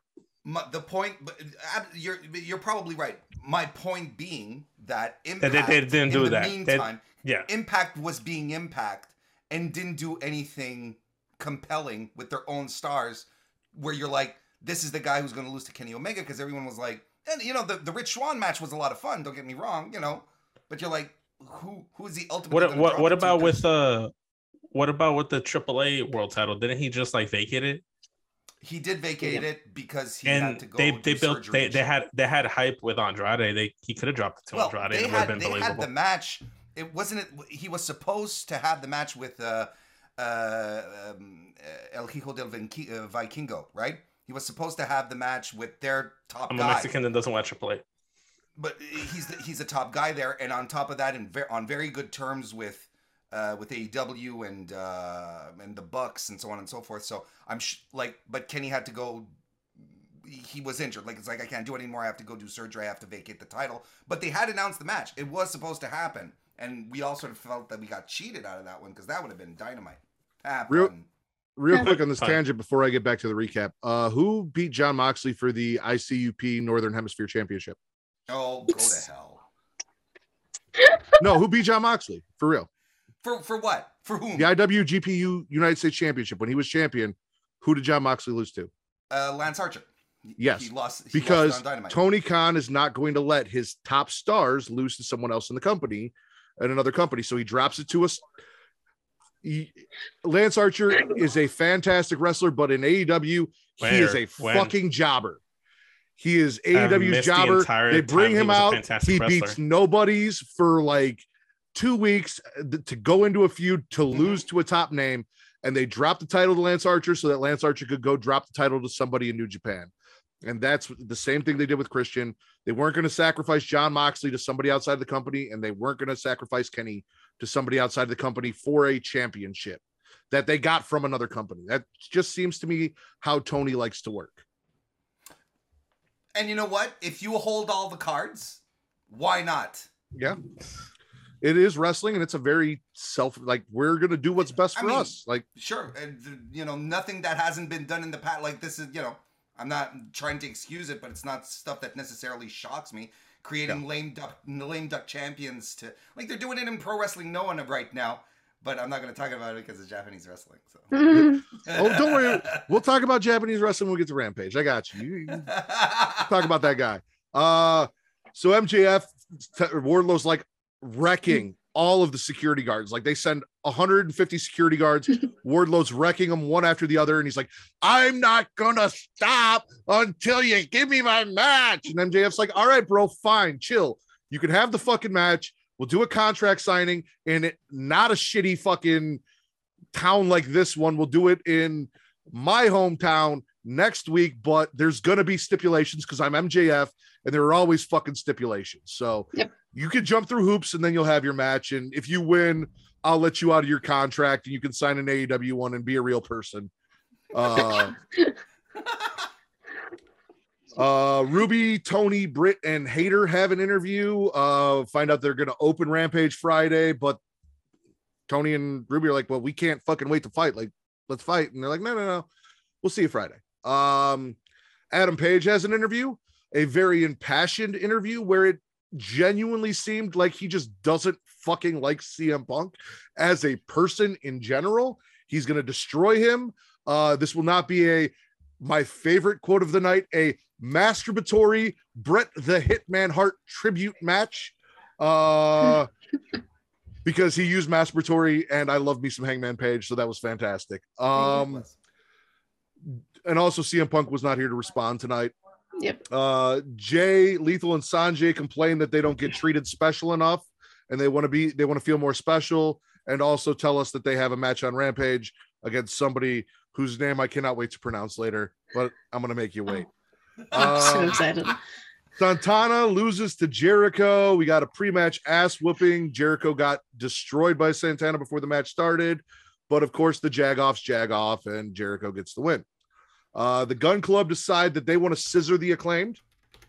They're scissoring. They actually went out and bought scissors to scissor. So a lot of scissoring going on. It's prop comedy. Yes. We got a promo from Brian Pillman, and I hate to say this because Brian Pillman Jr., and I hate to say this, but unless he's talking about Cincinnati, I don't believe a goddamn word that guy says.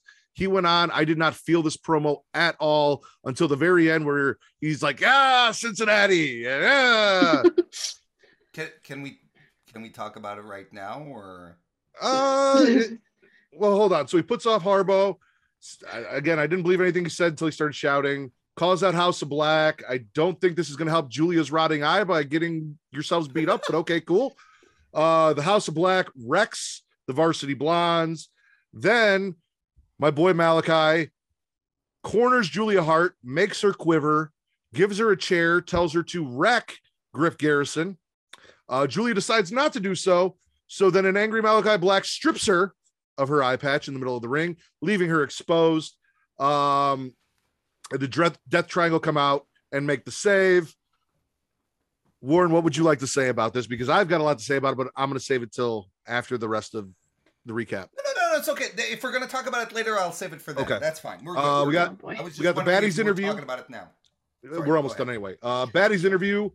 We're going to something about having possibly two baddie champs. Red Velvet's having a match against someone, and they're like, maybe there'll be two champs in the baddies. I don't know. Probably not. I don't see Red Velvet winning anything. She's not winning the tournament. Yeah. She was talking about the Owen winning the Owen. She's not winning the Owen. She's not No. Fenix defeats Martin in the Owen qualifier in the Ray Fenix. Fenix? I thought you said FedEx. No, FedEx. No, not FedEx. FedEx is fantastic though, and I'm stealing that. So Ray FedEx. Yeah, Ray FedEx. Ray FedEx. We got a Thunder Rosa promo. She calls out Deeb. It was very fucking awkward. We're getting Deeb versus Rosa Double or Nothing. This whole thing felt kind of forced, and I don't know why, because this should be something fantastic, but the promo was just off for me. And then in our main event, because AEW is like, listen, we don't hate women.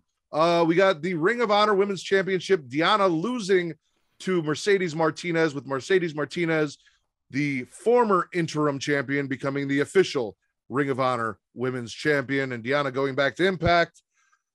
Maybe we'll see what happens. I'm assuming she's under contract there for a little while, but she got to hang out with her best friend Britt backstage. So like, yay.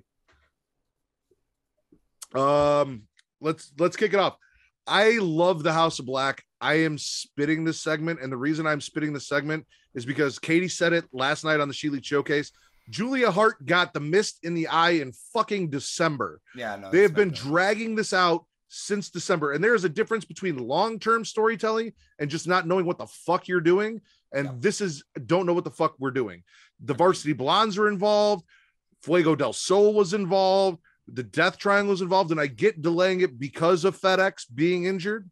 That's fine, but you need to do something else, and they're botching this. And if you were gonna turn Julia, now was the time to turn Julia. I much rather would have seen Julia Hart go to stop them from beating on Griff Garrison and then take the chair and start beating Griff Garrison herself than what I saw. Because now of months of her sitting, being emo in the corner, not participating, not caring about wrestling in any way, shape, or form, just being upset that she has to exist and be there as her eye gets worse and worse, which, by the way, I believe this is the first time there was actually paint on her face. So like it just all of the sudden got really bad. It's not. I haven't noticed. It's been visible, but she's never really on TV, so you don't really get to see it. You'd think she'd have taken some penicillin. Jesus Christ, to try and fix this. Vitamin C is spreading.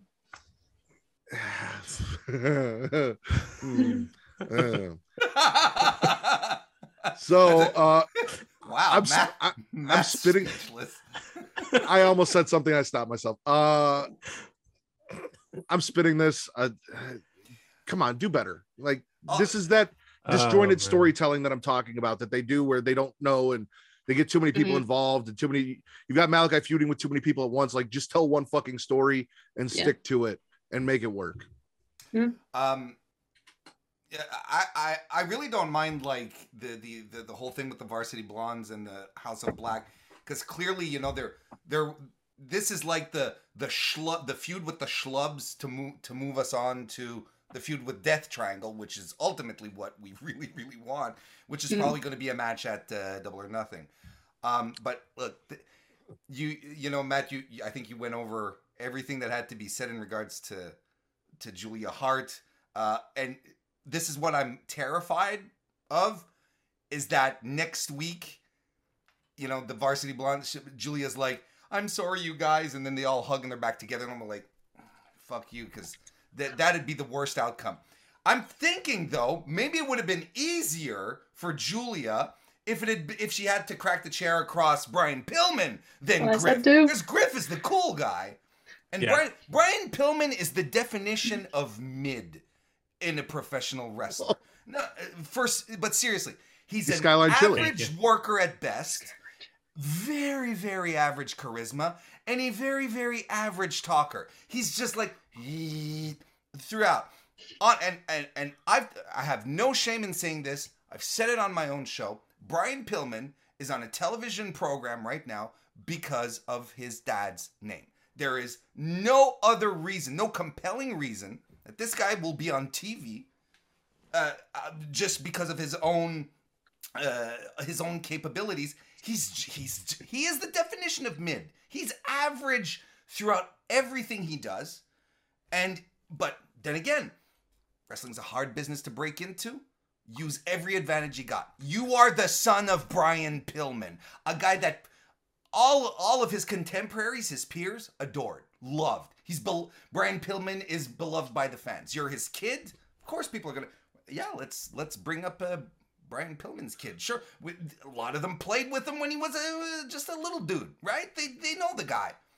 So use that to your advantage. Sure, I have no problem with that. But ultimately, this guy is nothing. There's nothing. Brian Pillman was a raging hard-on of charisma, and Brian Pillman Jr. is erectile dysfunction when it comes to charisma, and I don't understand it. But it's like Ric Flair and David Flair. It's like Bruno Sammartino and his kid, right? What was it? Bruce? I forget it's not Bruce. What was anyway? David Sammartino was another David. That's right. David. I was actually going to say Dave. It's weird, right? Where you have these incredible, guys full of charisma and showmanship, and their kids are like sticks of wood. Yeah. What else are we spitting and swallowing from Rampage or Dynamite? Dynamite. I'm gonna swallow the main event. I love me some Mercedes Martinez. I like Deonna Purrazzo. I'm not sure how I feel about Mercedes winning and unifying and being the undisputed ROH Women's Champion, but you know what? That's all Tony Khan stuff. He's not gonna. We've already established he's not gonna give the win to any Impact talent. So we finally got that forbidden door we wanted to see. That was the one talent on Impact, Deonna Purrazzo, that I wanted to see consistently on Rampage. On Dynamite or AEW in general. Matt threw me off together, so I have Rampage on the mind. But yeah, no, love the main event. I loved FedEx versus Dante Martin. I thought that was probably the best match of the night. The vignette of Blackpool Combat Club was fantastic, and that's about all I'm swallowing on the show.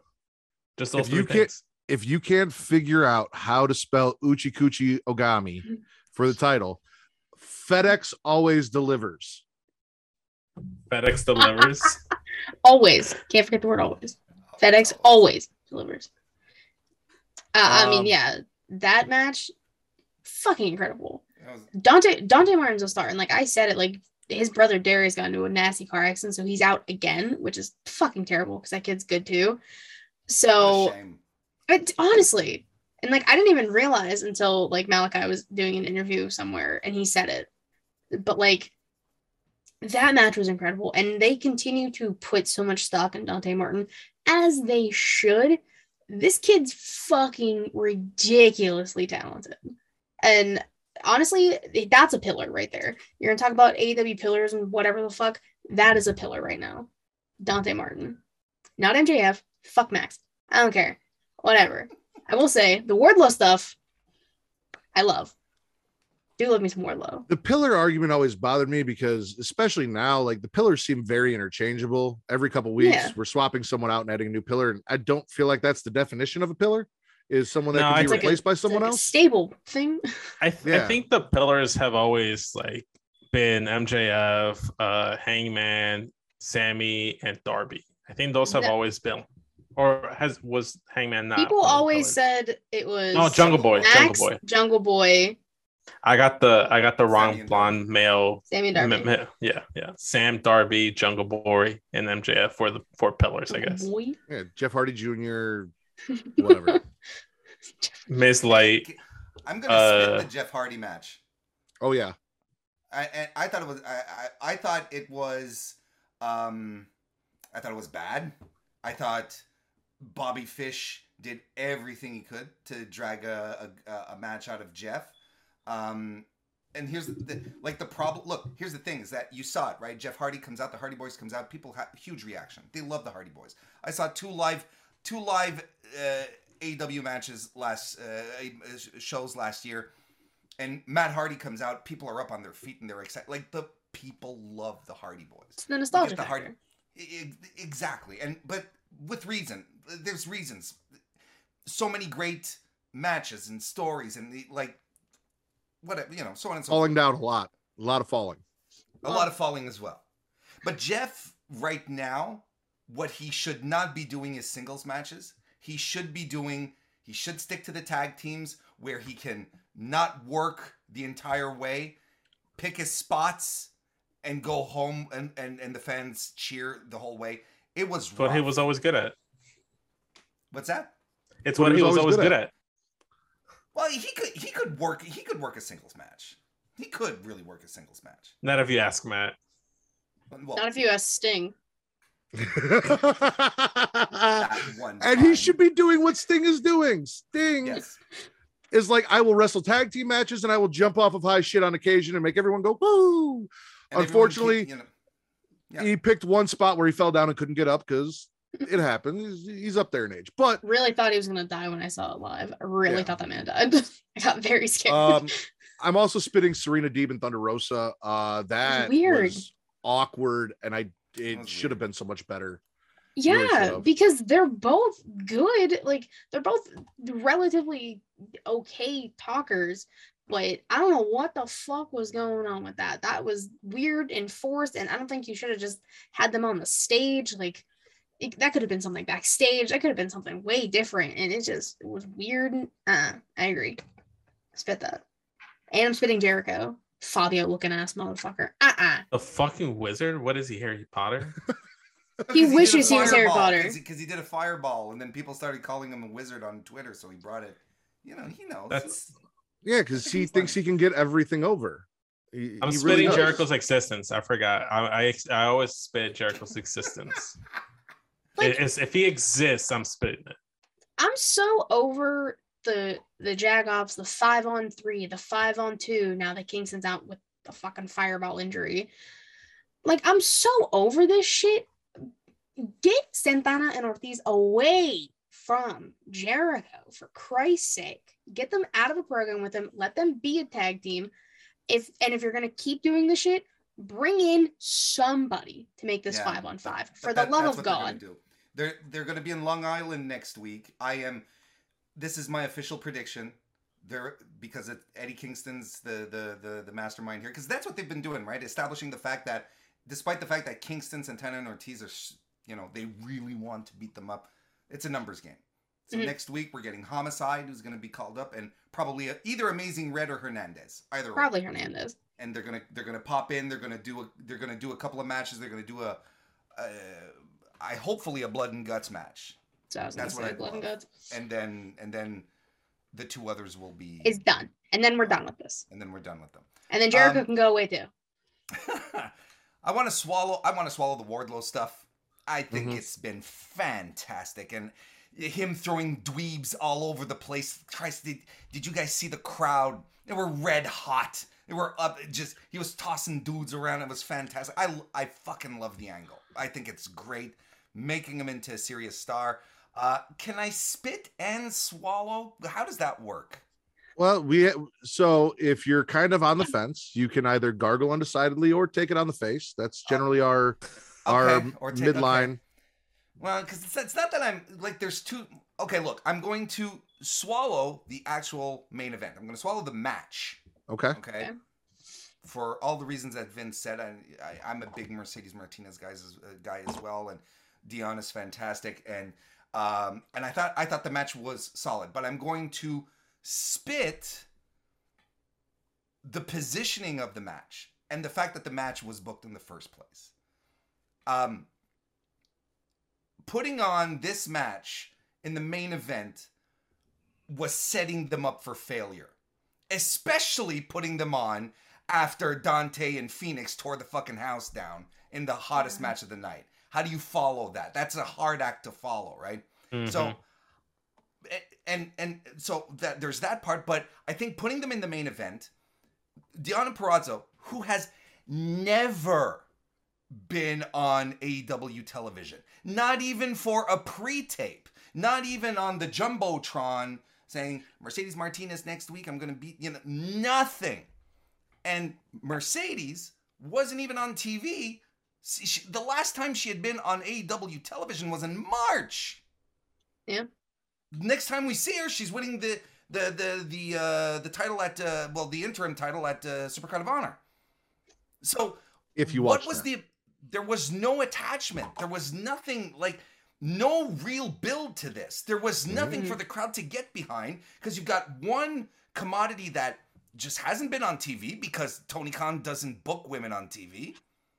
And the other one that, yes, I feel there's a lot more crossover, in AEW fans than, let's say, with WWE fans, that AEW fans will know of other wrestlers from other companies and from the indies and so on and so forth.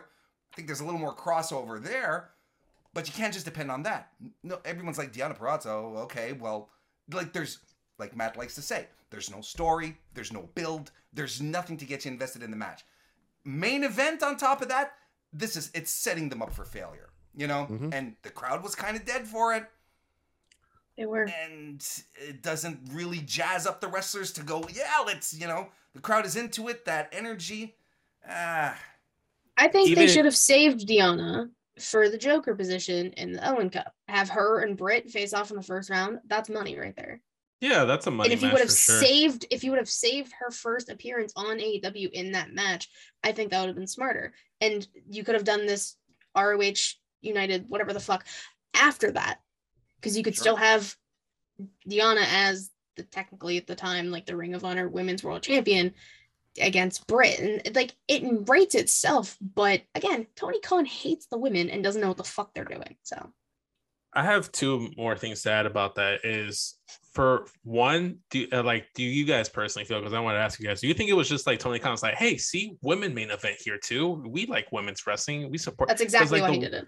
Because I hate it. I don't know if Matt didn't mention it, but he did like this like promo where it's like Pacific Islander like appreciation much like he's like, oh yeah, I book people of all different nationalities. I have Asians on here. Look, here's a picture of Riho. Here's a picture of Wheeler Yuta. You know, like we're diverse here. You know, and it feels like very forced. It feels like there's nothing there. And then two, like I agree with Warren on that. You know, that they probably should have had the Dante FedEx match to start the show, and then build up to this match. Like Katie said, I had no idea that they were going to do this match before the show. I was wondering what the main event was. They had announced it last week. It's like, oh, it's happening. You know, it's like, oh, okay. They had Mercedes do a couple of 30-second pre-tapes. You know, it's like, that's not for a main event. And I know people would have bitched where they'd be like, oh, well, the title match should have been in the main event. Okay,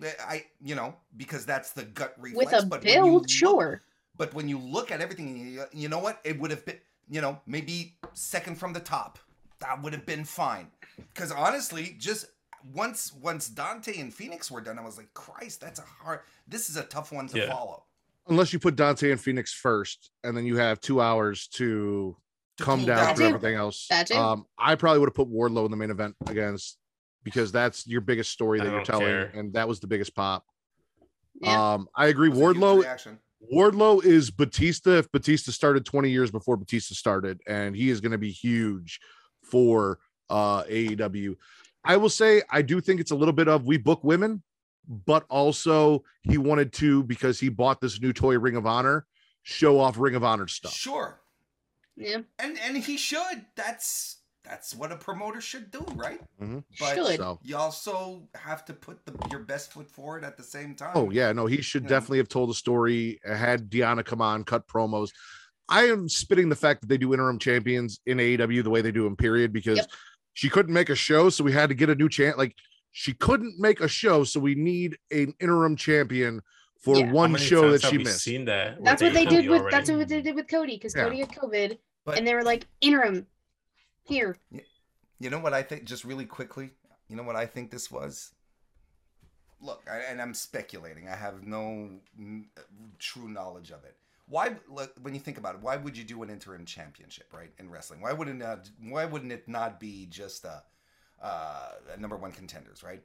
Mm-hmm. What does it do ultimately? It takes power away from the current champion. Yeah. Right? It's leverage. It's negotiation. It's like, well, we're splitting the title. We're doing it this way. Maybe there was some of that with the Cody stuff too, where it's like, probably. You're holding the title, but I don't give a shit. Look, I'm the boss. Because ultimately what it does is that's what an interim title does. It takes power away from the person who owns the title. It creates leverage for the booker. I'm not saying that that's what it was, but I'm still going back and trying to figure out a real reason to do that, because Deonna was she's contracted to Impact. She told me in an interview. So I'm an Impact wrestler. I had an Impact show on the night they're running Supercard of Honor. Sorry. Yeah. Fuck off, Tony Khan. And I won the title before you bought the company. What am I supposed to do? Yeah. Well, Tony Khan is like, this is my show now. My rules. Yeah, it just sounds like a spoiled, rich guy that wanted to have his way, and decided, well, fuck it, I'm just gonna do this. Spoiled rich guy or whatever. It's a promoter thing, Yeah. It's promoters. There's history behind this. I just don't think we see it with too many promoters outside of Tony Khan in recent memory. No, because we've only had one promotion who's taken over for 2 decades. That's why. I like to think that New Japan was still a promotion. Ring of Honor prior, Impact New Wrestling. Japan's not real in Matt's world, so. New Japan will strip you of the title. It's just as simple as that. They're not going to do. I love that. I'd rather him do that. I'd rather him just do that. All right. I agree with all these points. AEW Dynamite, spit or swallow? Swallow. Spitting Dynamite. I didn't, except for like the last 2 matches. I didn't really care for the show. I'll take it on the face. I think it was a very transitional episode. I think I'm going to go with Warren on this one. I'm also going to take it on the face. There was some stuff I liked, but I think I had just as many complaints, and I don't think they outweighed the others. So, all right, SmackDown. We're supposed to kick it off with Charlotte versus Aaliyah. Charlotte comes out and cuts a promo acting like Aaliyah's not even in the ring, talking about Ronda, saying basically all of the highlights of all of the shit she has been saying for weeks about Ronda Rousey to repeat them. Then she's like, oh, yeah, Aaliyah, you're here. I'm going to treat you like I'm going to treat Ronda, blah, blah, blah, and starts beating the dog shit out of Aaliyah until Ronda Rousey comes out to make the save. And then things actually got interesting because at some point during the brawl between Charlotte and Ronda, I actually got some fire and passion out of Charlotte where I actually felt like she gave a shit and maybe some of this might be a little real. So good on them for finally, good on Ronda for kicking her in whatever orifice she kicked her in to get the fire that's been buried down in Charlotte for as long as it has, because I have not seen that kind of fire out of Charlotte in a long time. Sasha loses to Shayna. Shayna uses the ropes in Natalya to help get the win. Then Naomi and Sasha end up fighting the submission Scissor Sisters off when they attack after the match. Shitty RK Blows promo where Riddle talks about putting things in his mouth or not putting things in his mouth. We got Happy Talk with more shitty jokes. In and out of the ring for Moss before Corbin just walks away. Gunther wrecks Drew Gulak because now he's trying out to be a wrestler. I guess that's his new. This week I'll try and be a wrestler again. Shinsuke interview. He didn't forget about Booger, and Sammy is a voyeur. He's basically in the back just spying on Shinsuke as he talks. Drew He's does Randall from Reese's. I'm sorry, what was that? He's Randall from Reese's, just spying, writing things down in his handy. He's 100% a snitch. Drew, I want to kick Roman in the face promo. Sheamus and Ridge defeat the New Day in a tables match because Butch was apparently under the ring the entire time, hanging out in that little world that Hornswoggle had, that DX went to and visited, where they went to, did the court thing and all of that. Yeah. That's where Butch has been. He came back, helped them get the win in the tables match. Sammy the Snitch runs to Paul Heyman, and he's like, hey, I just tell Roman Shinsuke was talking shit, but I'm going to handle it. I got this. I'm going to handle it. Just make sure you tell Roman that I'm going to do this. And Paul's like, yeah, let me gaslight you real quick in case you get your ass kicked. We don't need to worry about Shinsuke. We got other shit. Yeah, go have fun, kid. And he does. Sammy goes and asks Adam for the match. Adam's like, well, not next week. We'll do it now. Not like now, because we got 2 other things to do before we get to it, but I'm going to tell you it's now. And then Sammy loses, or Shinsuke loses to Sammy Guevara. Sammy Guevara? Sammy Guevara was on that's big news. SmackDown? That's big news. That's the forbidden backdoor Sami has Zayn, been opened. Sammy Guevara, Sammy. Oh, right. Yeah, same thing. They're both Canadian, right? Anyway, Lacey's story continues. No, they're not. This is week 5 of her wearing the exact same clothes and distracting me. And then, in what really seemed weird to me, the announcer's like, Lacey Evans would like you to show her the proper respect and applaud for her when she comes out, which did not feel like a very babyface thing to ask of the crowd before she came out to wave and kiss babies and say hi. But they did it, so okay, fine. Yeah. Make sure you give her proper respect, ladies and gentlemen. Now, be a good guy, because if you tell me that, I'm going to be like, oh, fuck that person. But that's me. Then in our main event, RK Blows and Drew brawl with the Bloodline because 6-man tag match this weekend on Mother's Day. Yeah. What more could you ask for on Mother's Day than Roman Reigns and Drew and his giant metaphorical penis going at it? I mean, I don't have a lot of. Why are people afraid of Drew's sword? Because it could murder? kill them. Well, here's the thing. He has not beheaded anyone with it yet. Right? He came close. He came close a few times. Good. Because I think that, for people to back off, because I've seen he points it, and people go like, oh shit. But he's never used it. He cut the ring ropes. Oh, wow. You know what? I can cook a steak. I can cut a steak. I have a little knife and I go like this. And then I smash the table. He did. Okay, great. He can attack inanimate objects. But what if he beheads a human being? Then you get scared. Then you're like, we get full-blown murder. I'm in. It wouldn't be the first time we saw full-blown murder on WWE, and then the next week they just pretended like they didn't do it. That's also true. I say do it. NXT is the place for it, though.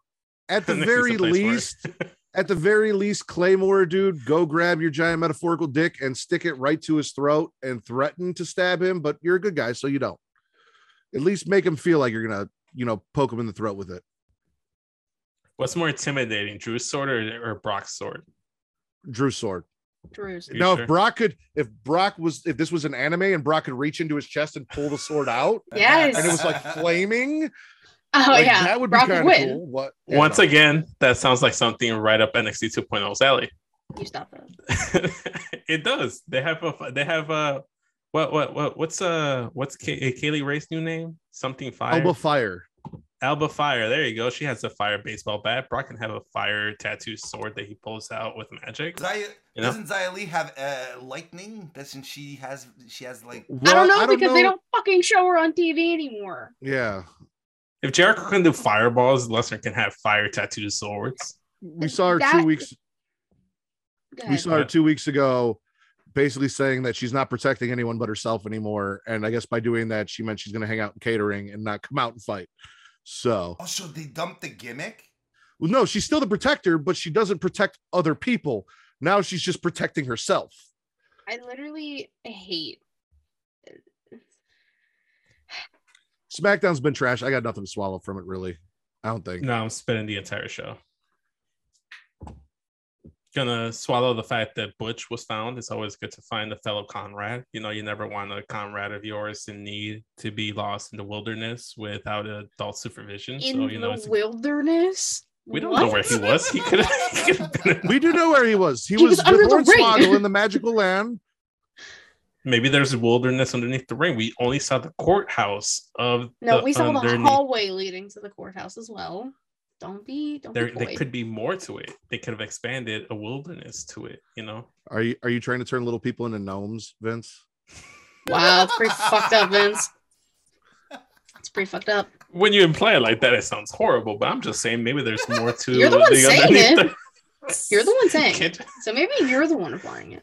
Also, Matt implied that all Mexicans are liars, but I didn't go out right out and say it. I did not imply all Mexicans are liars. I implied that Santos was a liar, and I understand why you like Santos because your favorite wrestler was also a liar who happened to be Mexican. Did I say that you're a liar? No, I did not. Did I say every single Mexican was? I said no. You like Mexican liars is what I said. That is what I said. You like Mexicans that lie. That is all I said. No, I don't believe so, but neither here nor there. Once again, like I said, I'm swallowing the fact that Butch was found.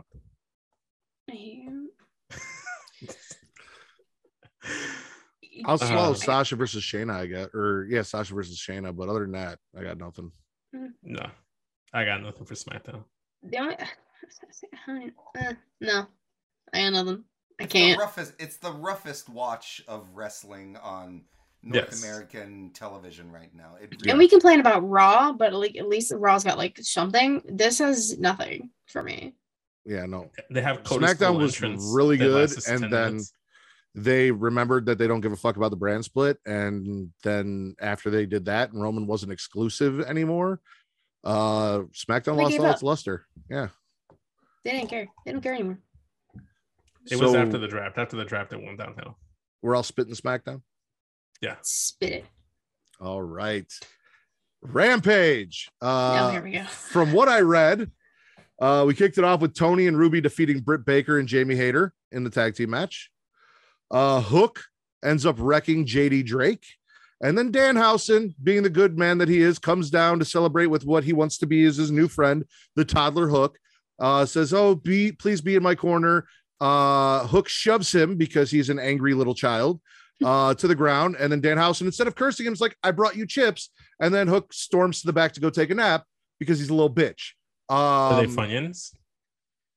I cannot. No, they were chips. No, they were not Funyuns.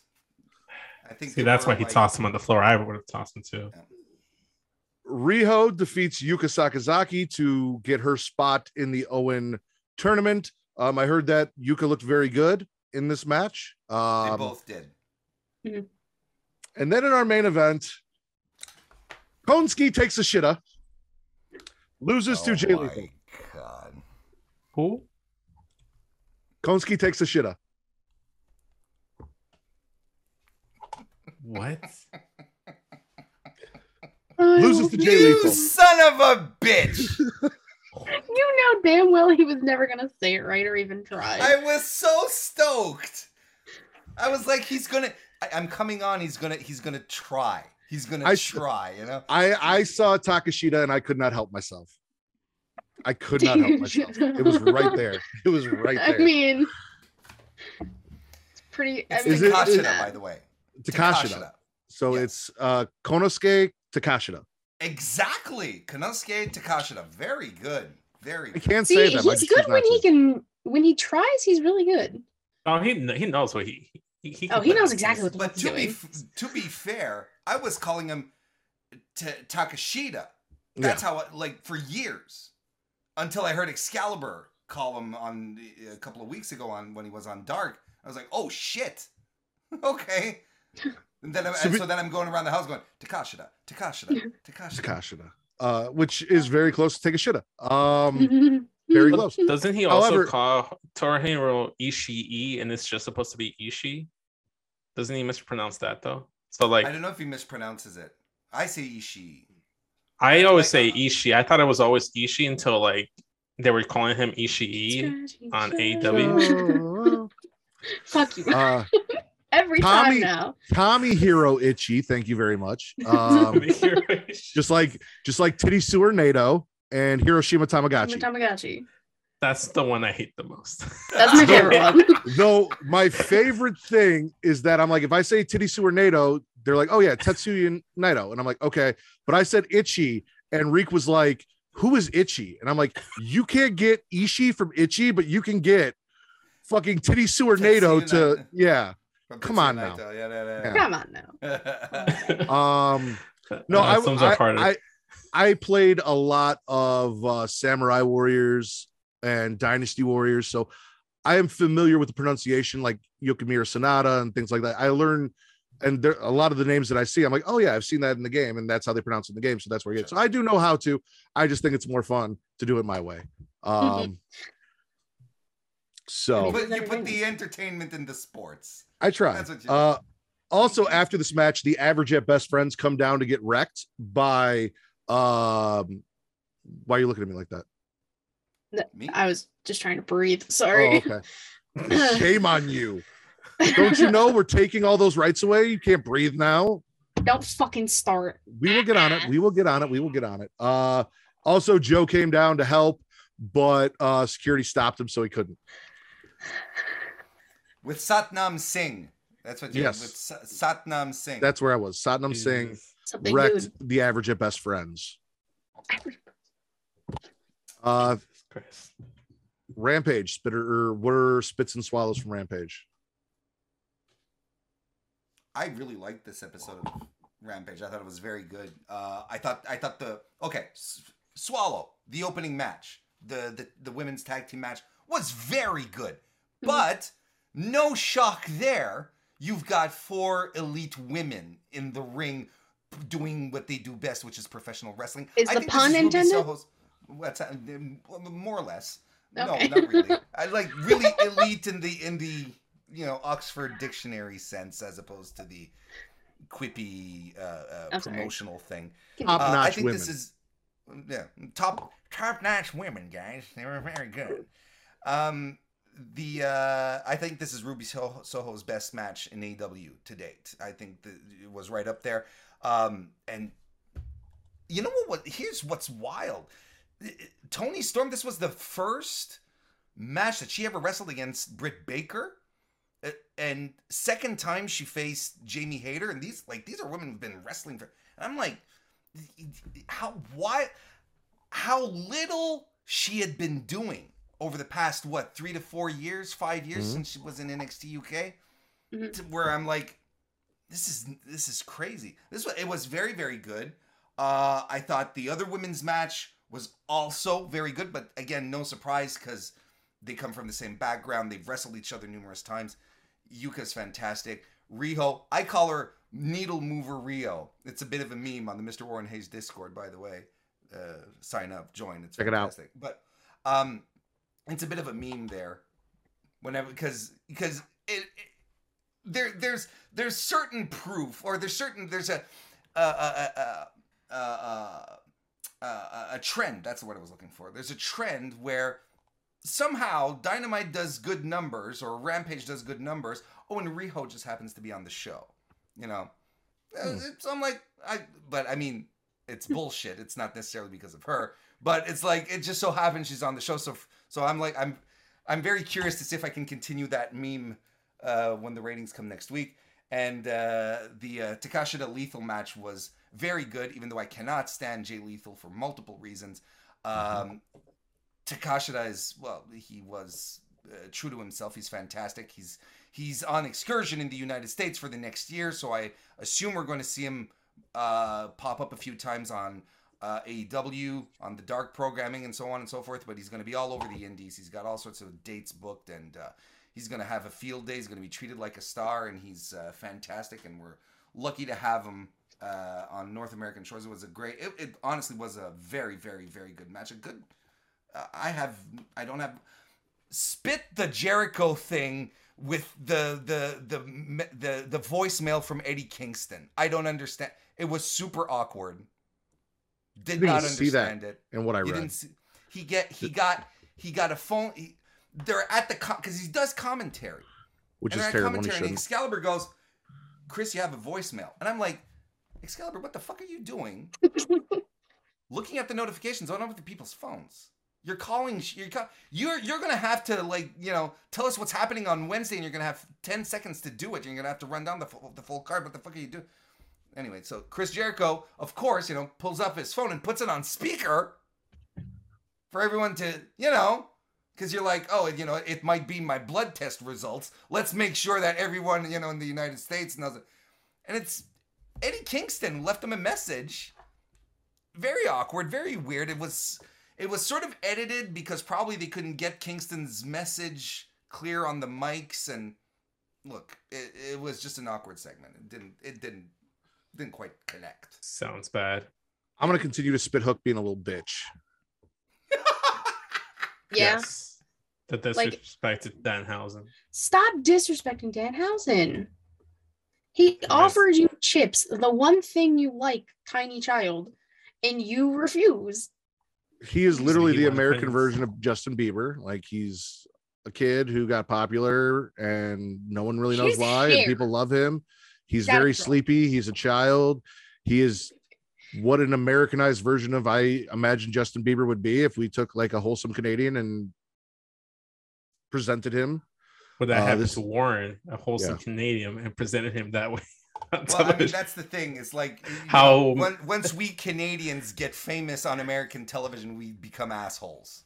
That's it's in our DNA. And Hook just started out as an asshole, so how out of control will Warren's hair get on American television? Is my question. Oh no, well, I mean, we can see here. Look at that.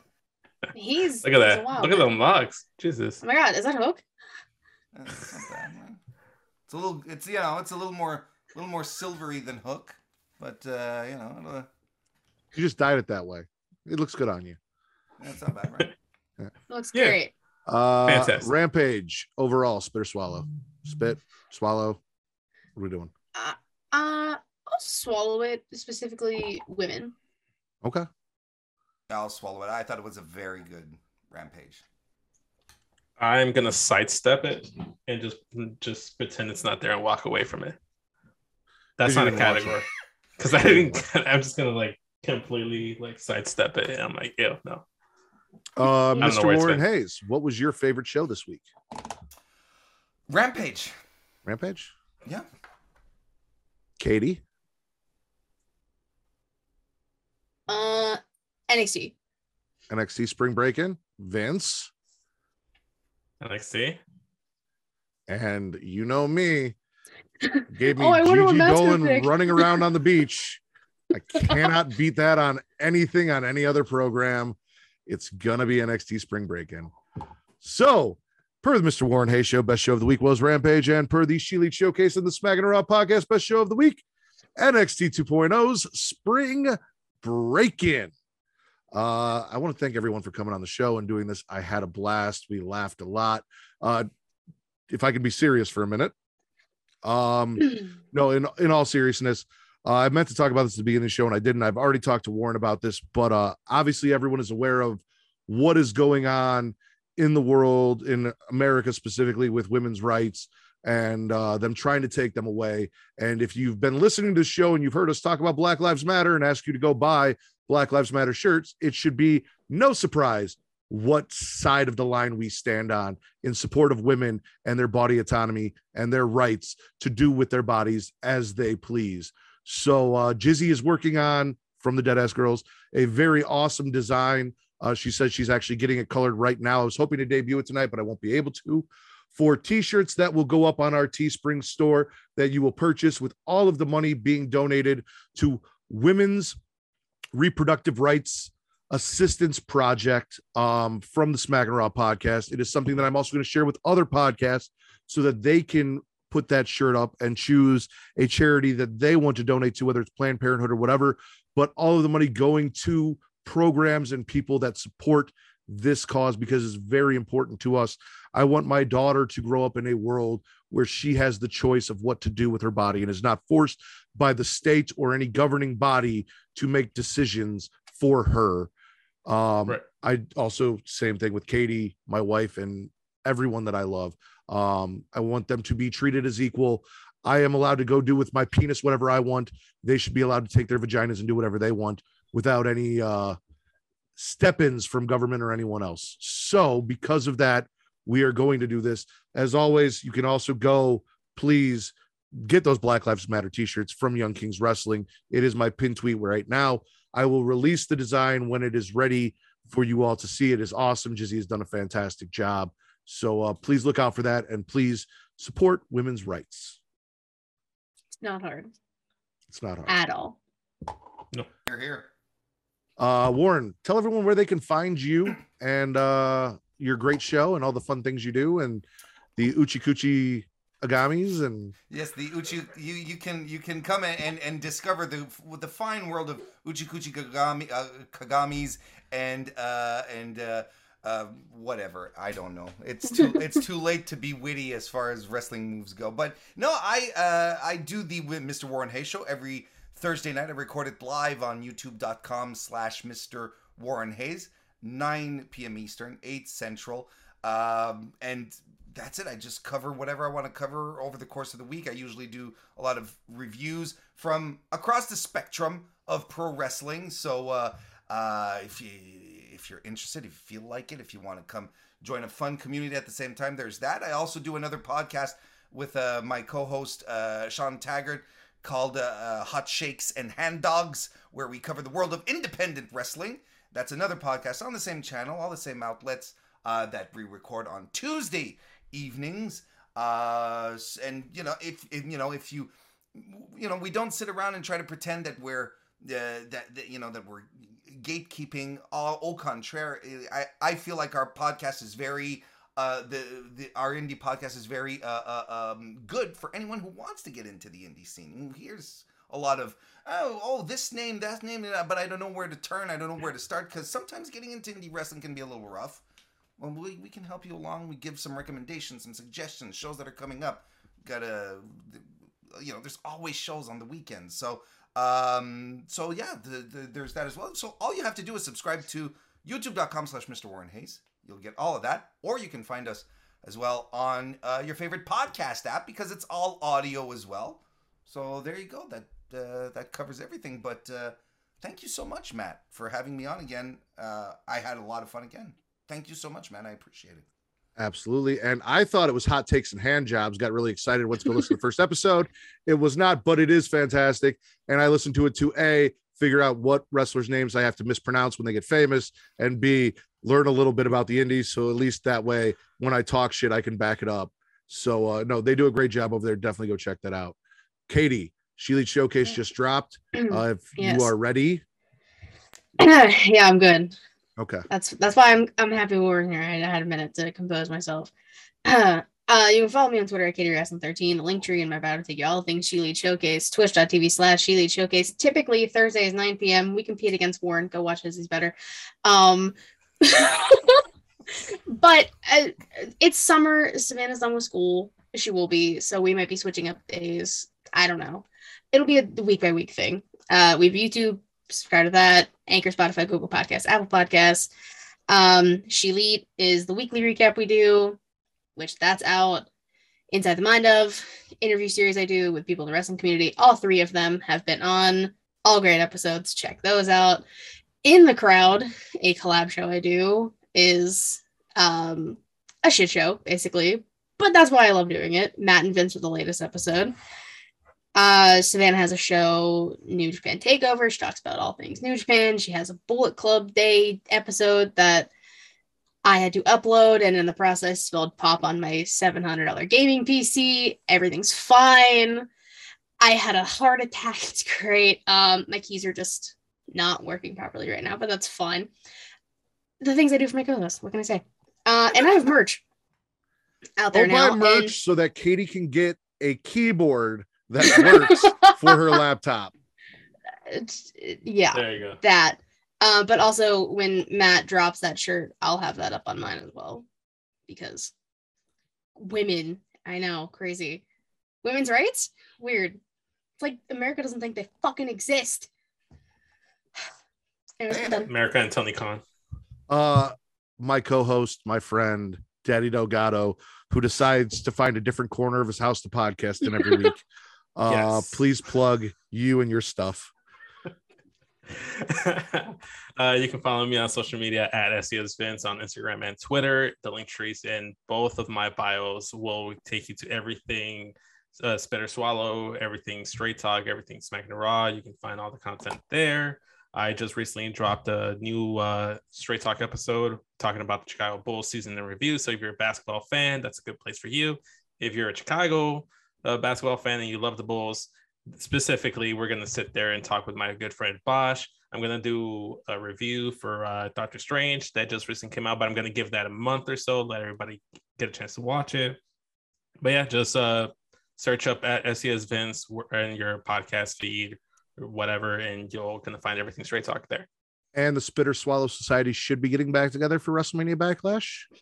I was actually thinking, because it is Mother's Day, I might just do like a Spit or Swallow quickie where it's just me for like 10-15 minutes talking about like WrestleMania Backlash. You are the pro at quickies, Vince. So if anyone can do it, it's you. That's what I was going to say something earlier, because Vince doesn't believe in foreplay. Yes. I believe in it. I have a request. For anyone who doesn't know, next week it will be Vince, Charlie from the Get Joe podcast, and Kyle from the Apron Bump. So the original shit show is getting back together. And since it's probably going to be a shit show, can you podcast from your bathroom? I think it's the only place in the house we haven't had you podcast from. Okay. So I've podcast here originally. I podcast against that wall when I first moved in. So casting couch. We've podcasted couch. Yeah, we've seen your living bedroom. We've seen kitchen. The kitchen. Yeah, we've seen it.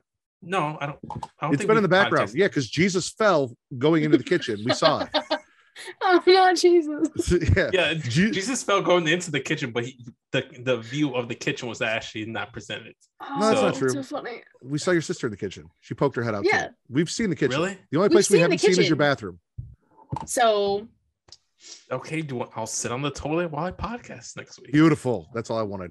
You guys can follow me at Matt Ritter. There's at MATTRIDDER on Twitter, only Twitter and Instagram, Smacking Raw Pod. I run the Twitter. Vince runs the Instagram, Smacking Raw Pod on Facebook, facebook.com/group/Smacking Raw. Creation World is the banner under which the Smacking Raw podcast exists. You can find them at creationworld.com, facebook.com/Creation World, Instagram, the Creation World, THECREATIA World. Please go check them out.